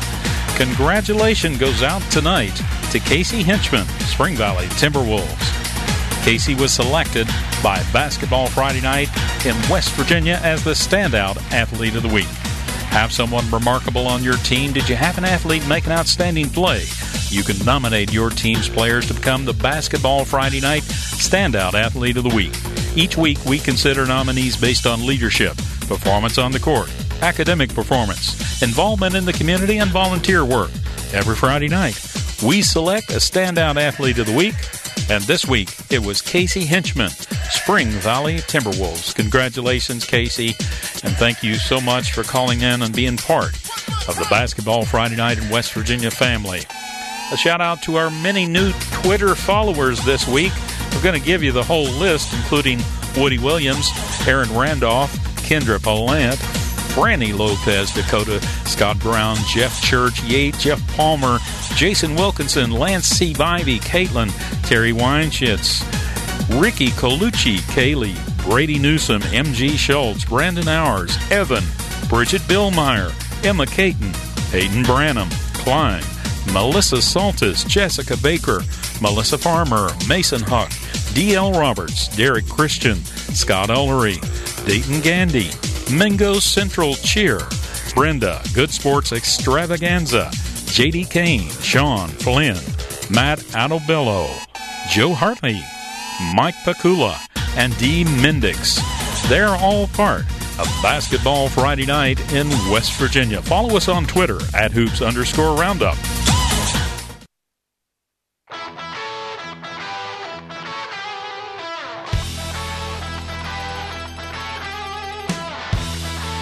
This is high school basketball's home for the Mountain State. Basketball Friday Night in West Virginia on the Fast Break Sports Network. Now, back to your hosts, Joe Linville, Coach Rick Marone, and Ryan Epling.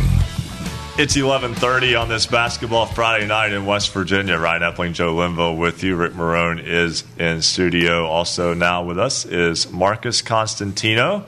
As I got to say something real fast before... Take the graphic down for just a second, please.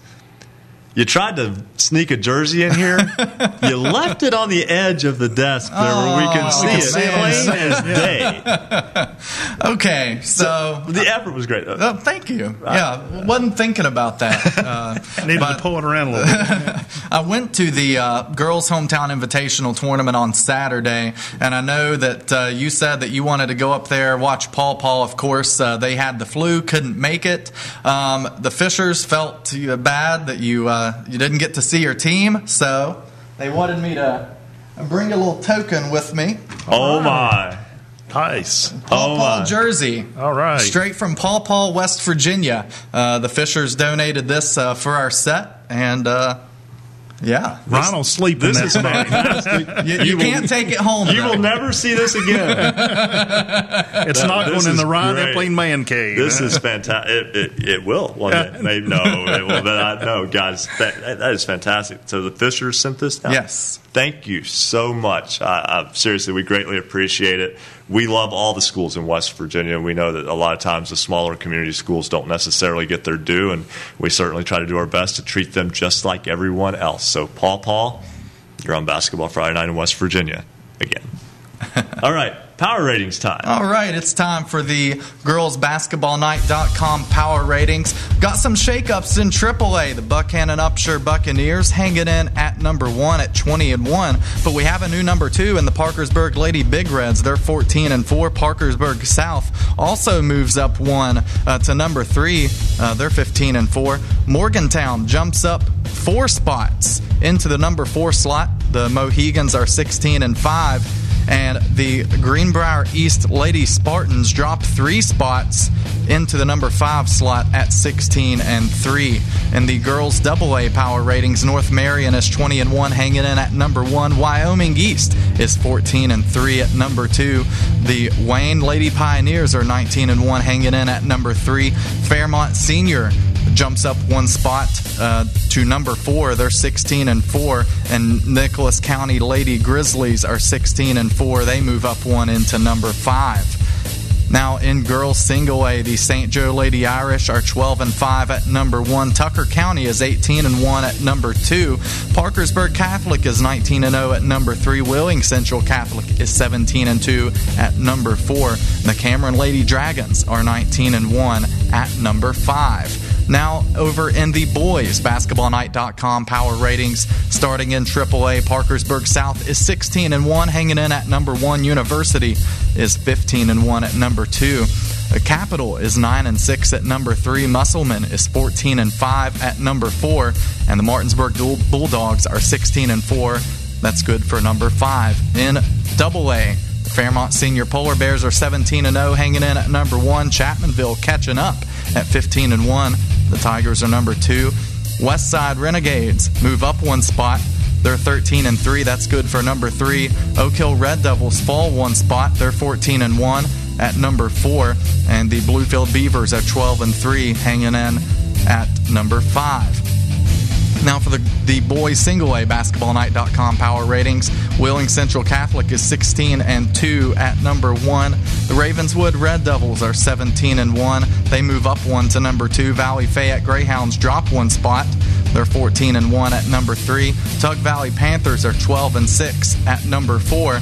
And rounding out the top 5, Notre Dame Fighting Irish are 13-5 at number 5. And that's the basketballnight.com power ratings. You can get all the ratings for all 124 teams at basketballnight.com. Thank you very much, Marcus. Great job as always. And I've already got the Paw jersey as best as I could on display, although it's going to cause me problems when it comes to hitting the tabs on the computer. But nonetheless, we'll be all right. Hey, thanks so much. And right now, let's go directly to the phones. Jordan Mounts, WFGH. He had a couple of Tug Valley games this week. And, Jordan, it was a rough week for the Panthers, a rare rough week for that ball club.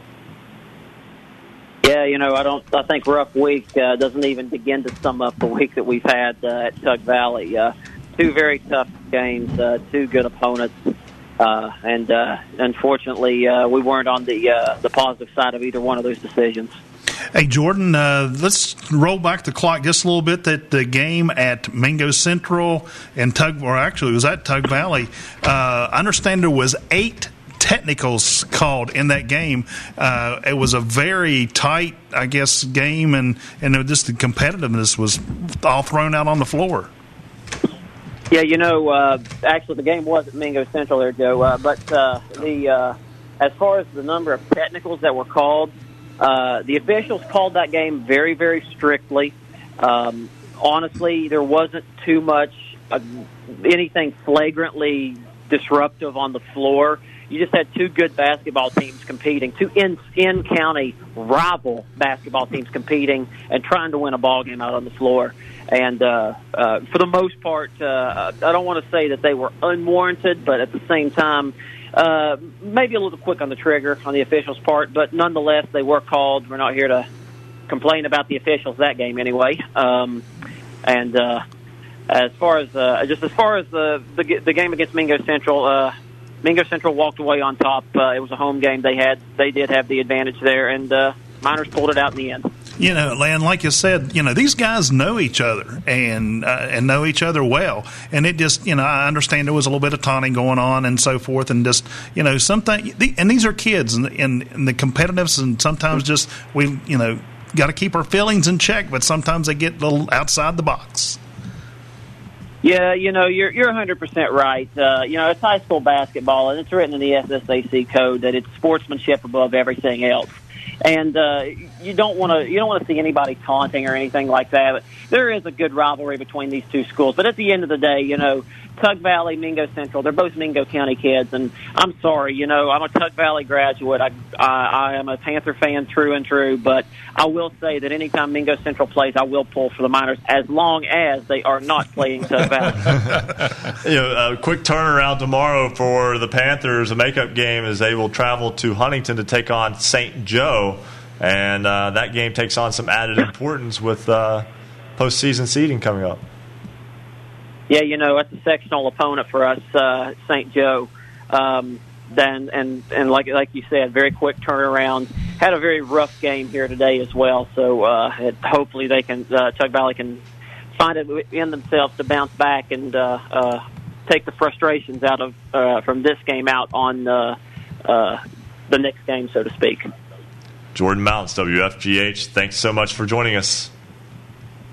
Anytime, guys. Thanks for having me on. He was the Iron Man tonight, guys, over an hour on hold. And, we've had a busy show, as you can tell. It's been an important show to us, though. We had Woody Williams on the show, guys. That just says it all. I mean, that was just an amazing interview, amazing for him to be a part of the show, and you don't get too many like that, so that was special. Also want to mention real fast that Marcus Constantino is one of the most on-the-ball people that you will ever run across. One of the most intelligent people you will meet. Sometimes, though, I think his brain kind of overextends a little bit. And it was not the Fishers who got us this Paw jersey tonight that we now have in our studio that is currently in front of me on my computer. It was Jeff and Holly Palmer. So, Jeff and Holly Palmer, thank you so much. Fisher, Palmer. And I actually should have caught him because the Palmers, and a little side note, the HIT tournament, which I helped Mike DePascal, who's been texting me, you were videoed. I sent him a copy of that video of you receiving that. And the Palmers were there. They brought the girls down. They'd already planned to come to the finals there at South Charleston, already had rooms booked. And those 4 players that were not sick, that were able to come, they came and they worked the whole day at the tournament. The Palmers did, those girls did, whether it was taking up tickets, whether it was selling T-shirts. They let them get out on the court and they shot around in between a couple of the games. And we were there. Some of my parents and staff were there helping with the tournament. So it was very special, and it was the Palmers. I should have caught that when he said Fishers earlier. I was like, maybe there's somebody else there that I didn't know. But they wanted you to have that, and Mike DePascal is a big follower of the show as well. So just a great weekend last weekend. I cannot say thank you enough. I haven't quit smiling since that guy. He will wake up in the morning with that smile on his face. And that shirt on. Let's just say that we have not had a break since I got this, and it's already been tweeted. Already had a selfie with the Paw jersey tweeted out. So, all right. I've been working hard on that. You know who doesn't want people to tweet, though, while they're in the middle of, work, games, etc.? And be our resident referee. Bo Anderson joins us now on Basketball Friday Night in West Virginia. Bo, welcome to the program. Hey, I want to tell you one thing, guys. Nobody on that show will ever beat my wait time. Nobody. Bo held on for 3 hours and 2 minutes one night, and it's a 3-hour show. The Ironman Award will not be named the Ironman Award. It will be the Bo Anderson Ironman Award. That's correct. Hey, absolutely. And by the way, Rick, I would have really liked to try the piece of that cake. I can't believe you'd try anything that I cooked, Bo. Well, that's scary, too. I know you might have poisoned my piece. Hey, Bo, we're short on time. We're going to let you go. No, I'm just kidding. Hey, have you ever had a game with 8 technical fouls?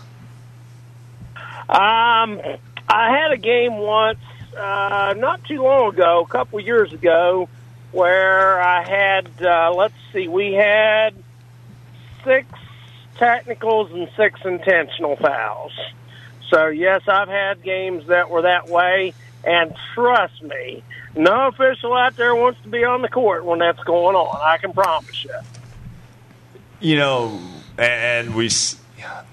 Sorry, Bo, I'm going to do this too. This is not reference to you, but we sometimes see college officials that tend to want to be a part of the show. Yeah, right. I don't see that in high school officials, and I know most of the high school officials that I know would be... Just like Bo told you, they don't want anything to do with that type of game. They would rather have a game where you didn't even notice they were there. Well, that's true, Ryan. And, the thing about it is, sometimes you just can't get the players to understand some things they're just not allowed to do. And if we allow them to do that, the next thing we know, we've got, a fight, or we've got people on the floor or something, and we can't have that, and we don't want that, and that's just not a part of basketball anyway. I appreciate coaches who, and I had this tonight on a couple players in a game that I had where I went over and told the coaches, you take care of them or I will, and both of them took care of it. The one took his out. The other one assured me that I would not hear another word out of him the rest of the night, even though it was player against player. They weren't talking to me. But I really appreciate the coaches out there that take care of the players so, we don't have to. Well, Bo, we'll make this an easy one for you tonight. But we've only got time for one question, so I'll keep this simple. We all know the jump ball rule on the held ball, but we oftentimes will see a play where the ball comes to a stop, be it in a dribble, be it in an upward shooting motion, and both players have a hand on the ball, and you see kind of a quick jump ball. So I'm not talking about the one where everybody's on the floor and it's the obvious jump ball. I'm talking about the shorter whistle that is a jump ball. What constitutes a jump ball in that scenario?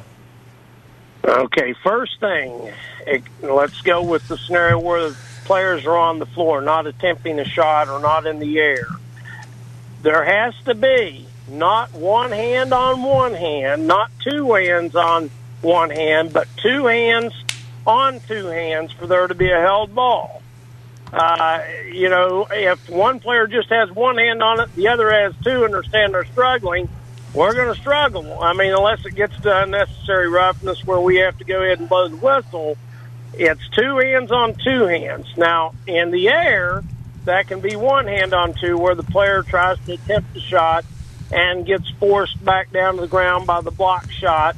That can be that would be a held ball with two hands on one. But a lot of people don't understand it is two hands on loose ball situations and situations where maybe a player pivots, puts the ball in front of them, and they reach out and grab it.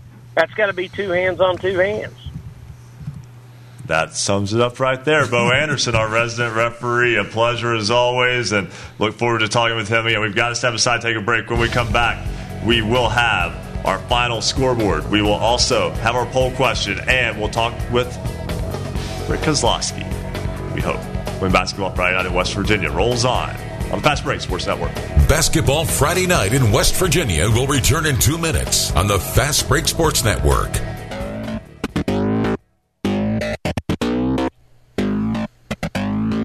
For scores online, all of them in West Virginia, visit basketballnight.com.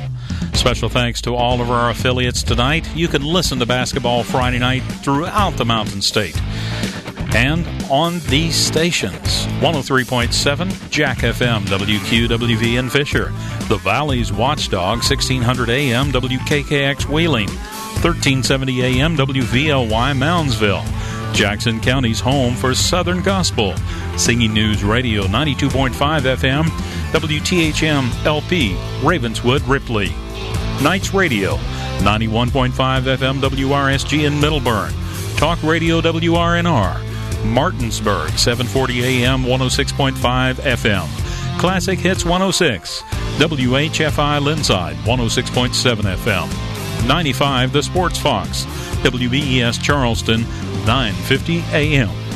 The Voice of the Coalfields, 101.9 FM and 1290 AM. WVOW Logan. Light Rock 93R, WRRR St. Mary's 93.9 FM. The Ticket 102.3 FM WMTD in Hinton. The greatest oldies of all time, 98.5 FM and 101.5 FM WQAZLP Edmond, Beckley. Tune for You, Yap Radio 101.7 FM, WYAPLP in Clay. And, of course, Marshall University's flagship station, The Cutting Edge, 88.1 FM WMUL in Huntington. You can watch Basketball Friday Night in West Virginia statewide on Suddenlink's Network West Virginia and on RSN Sports Facebook Live.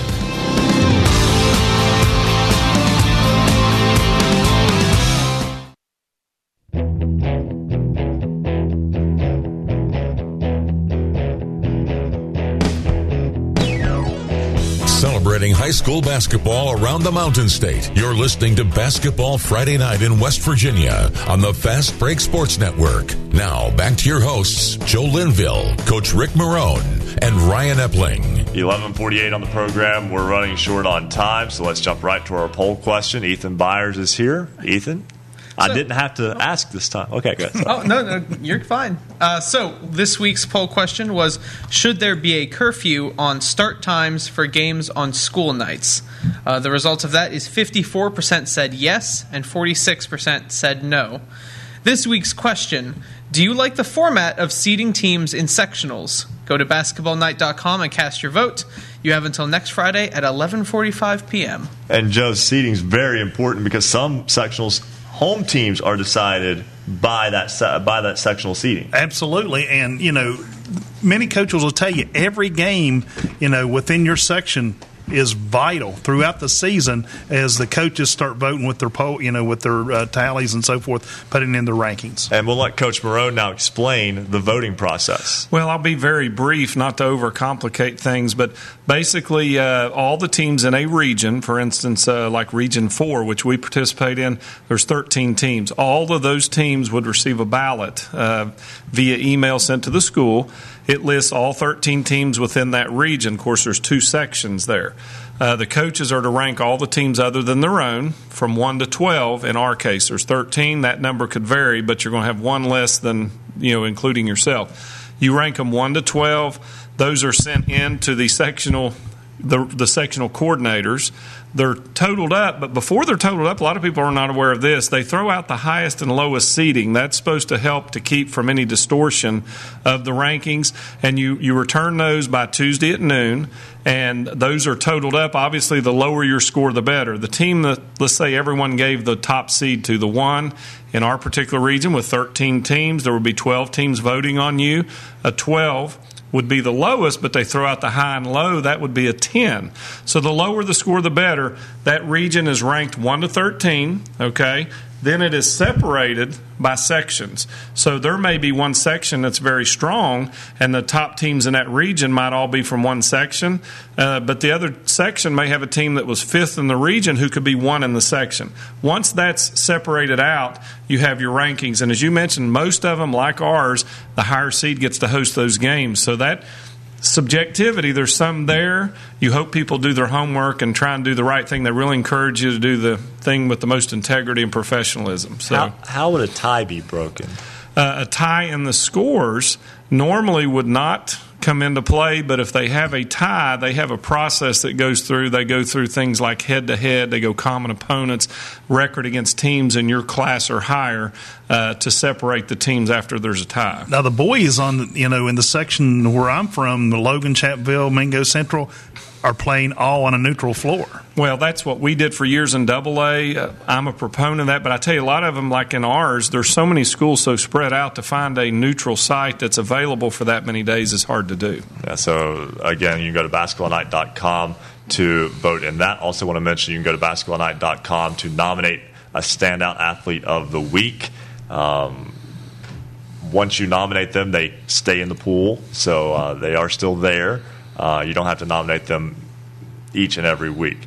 We don't have time to do a full scoreboard and cause time both. So I want to tell you, go to hoops_roundup on Twitter. Follow us at hoops_roundup. Or go to basketballnight.com. All the scores from across the state that we've been able to find so far are in. They'll continue to work on these long after the show. One score we've tried all night, and we finally got it. Van defeated Mountain View Christian 53-38, so we finally got that score. And that was a girls' game, and the Bulldogs got the win to go to 14-5 on the season. So with that, it's time to go to Rick Kozlowski of the Martinsburg Journal. The Friday before Valentine's Day.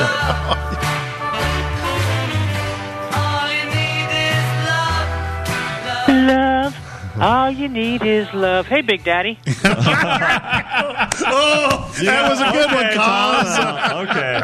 Last week, there was a discussion off air that I had survived this long, and we get to Valentine's Day time, and I know they put you up to it, Rick. And No, they didn't. well, I was giving you an out there, but okay, but no. Rick, well, I see you have the red pawpaw shirt. Just in time for Valentine's Day. Am I correct? You are absolutely correct. I'm so happy to have this pawpaw jersey. You have no idea. It totally changed his mood when it was presented to him a little bit ago. So he was dancing through the studio. Yeah, absolutely. You know it. All right, Rick, basketball. Eastern Panhandle tonight. Martinsburg gets a nice victory. We know that there have been it seems like Martinsburg and Musselman now have kind of separated from Hedgesville a little bit. Maybe that's not fair to say because I think Hedgesville could beat them in a one-game scenario. I feel like we have this conversation every week, but I think it holds true. No, I think absolutely. They're Martinsburg and Musselman are the two class teams of the area, and man, what a game tonight was! Just great defense, and then finally, not that there wasn't some offense involved, but a couple of defensive plays led to a couple of alley-oop slam dunks for Corey Barnett from Martinsburg. In other words, victory was right up Martinsburg's alley. Nice win tonight. Yeah, it was. I'll tell you what. I hope somebody has the first alley-oop dunk on video somewhere because, oh my, was it pretty. There was a steal. Barnett started to tip the ball away, got it to Grant Harmon, who's dribbling down the floor on the left side. He's going in, about to take a layup. He draws the defense over, and he flips it up in the air. And, oh my, in one fell swoop, Corey Barnett puts the ball down. It was absolutely a highlight reel dunk, and just like, you don't talk about some athleticism. And that put Martinsburg ahead by a point. Really changed the momentum. I mean, certainly that's the kind of play gets the emotions of the team, the fans, and Musselman was chasing after that, and Martinsburg just turned up the defense, got 5 steals in the last 3 minutes to kind of clinch that one.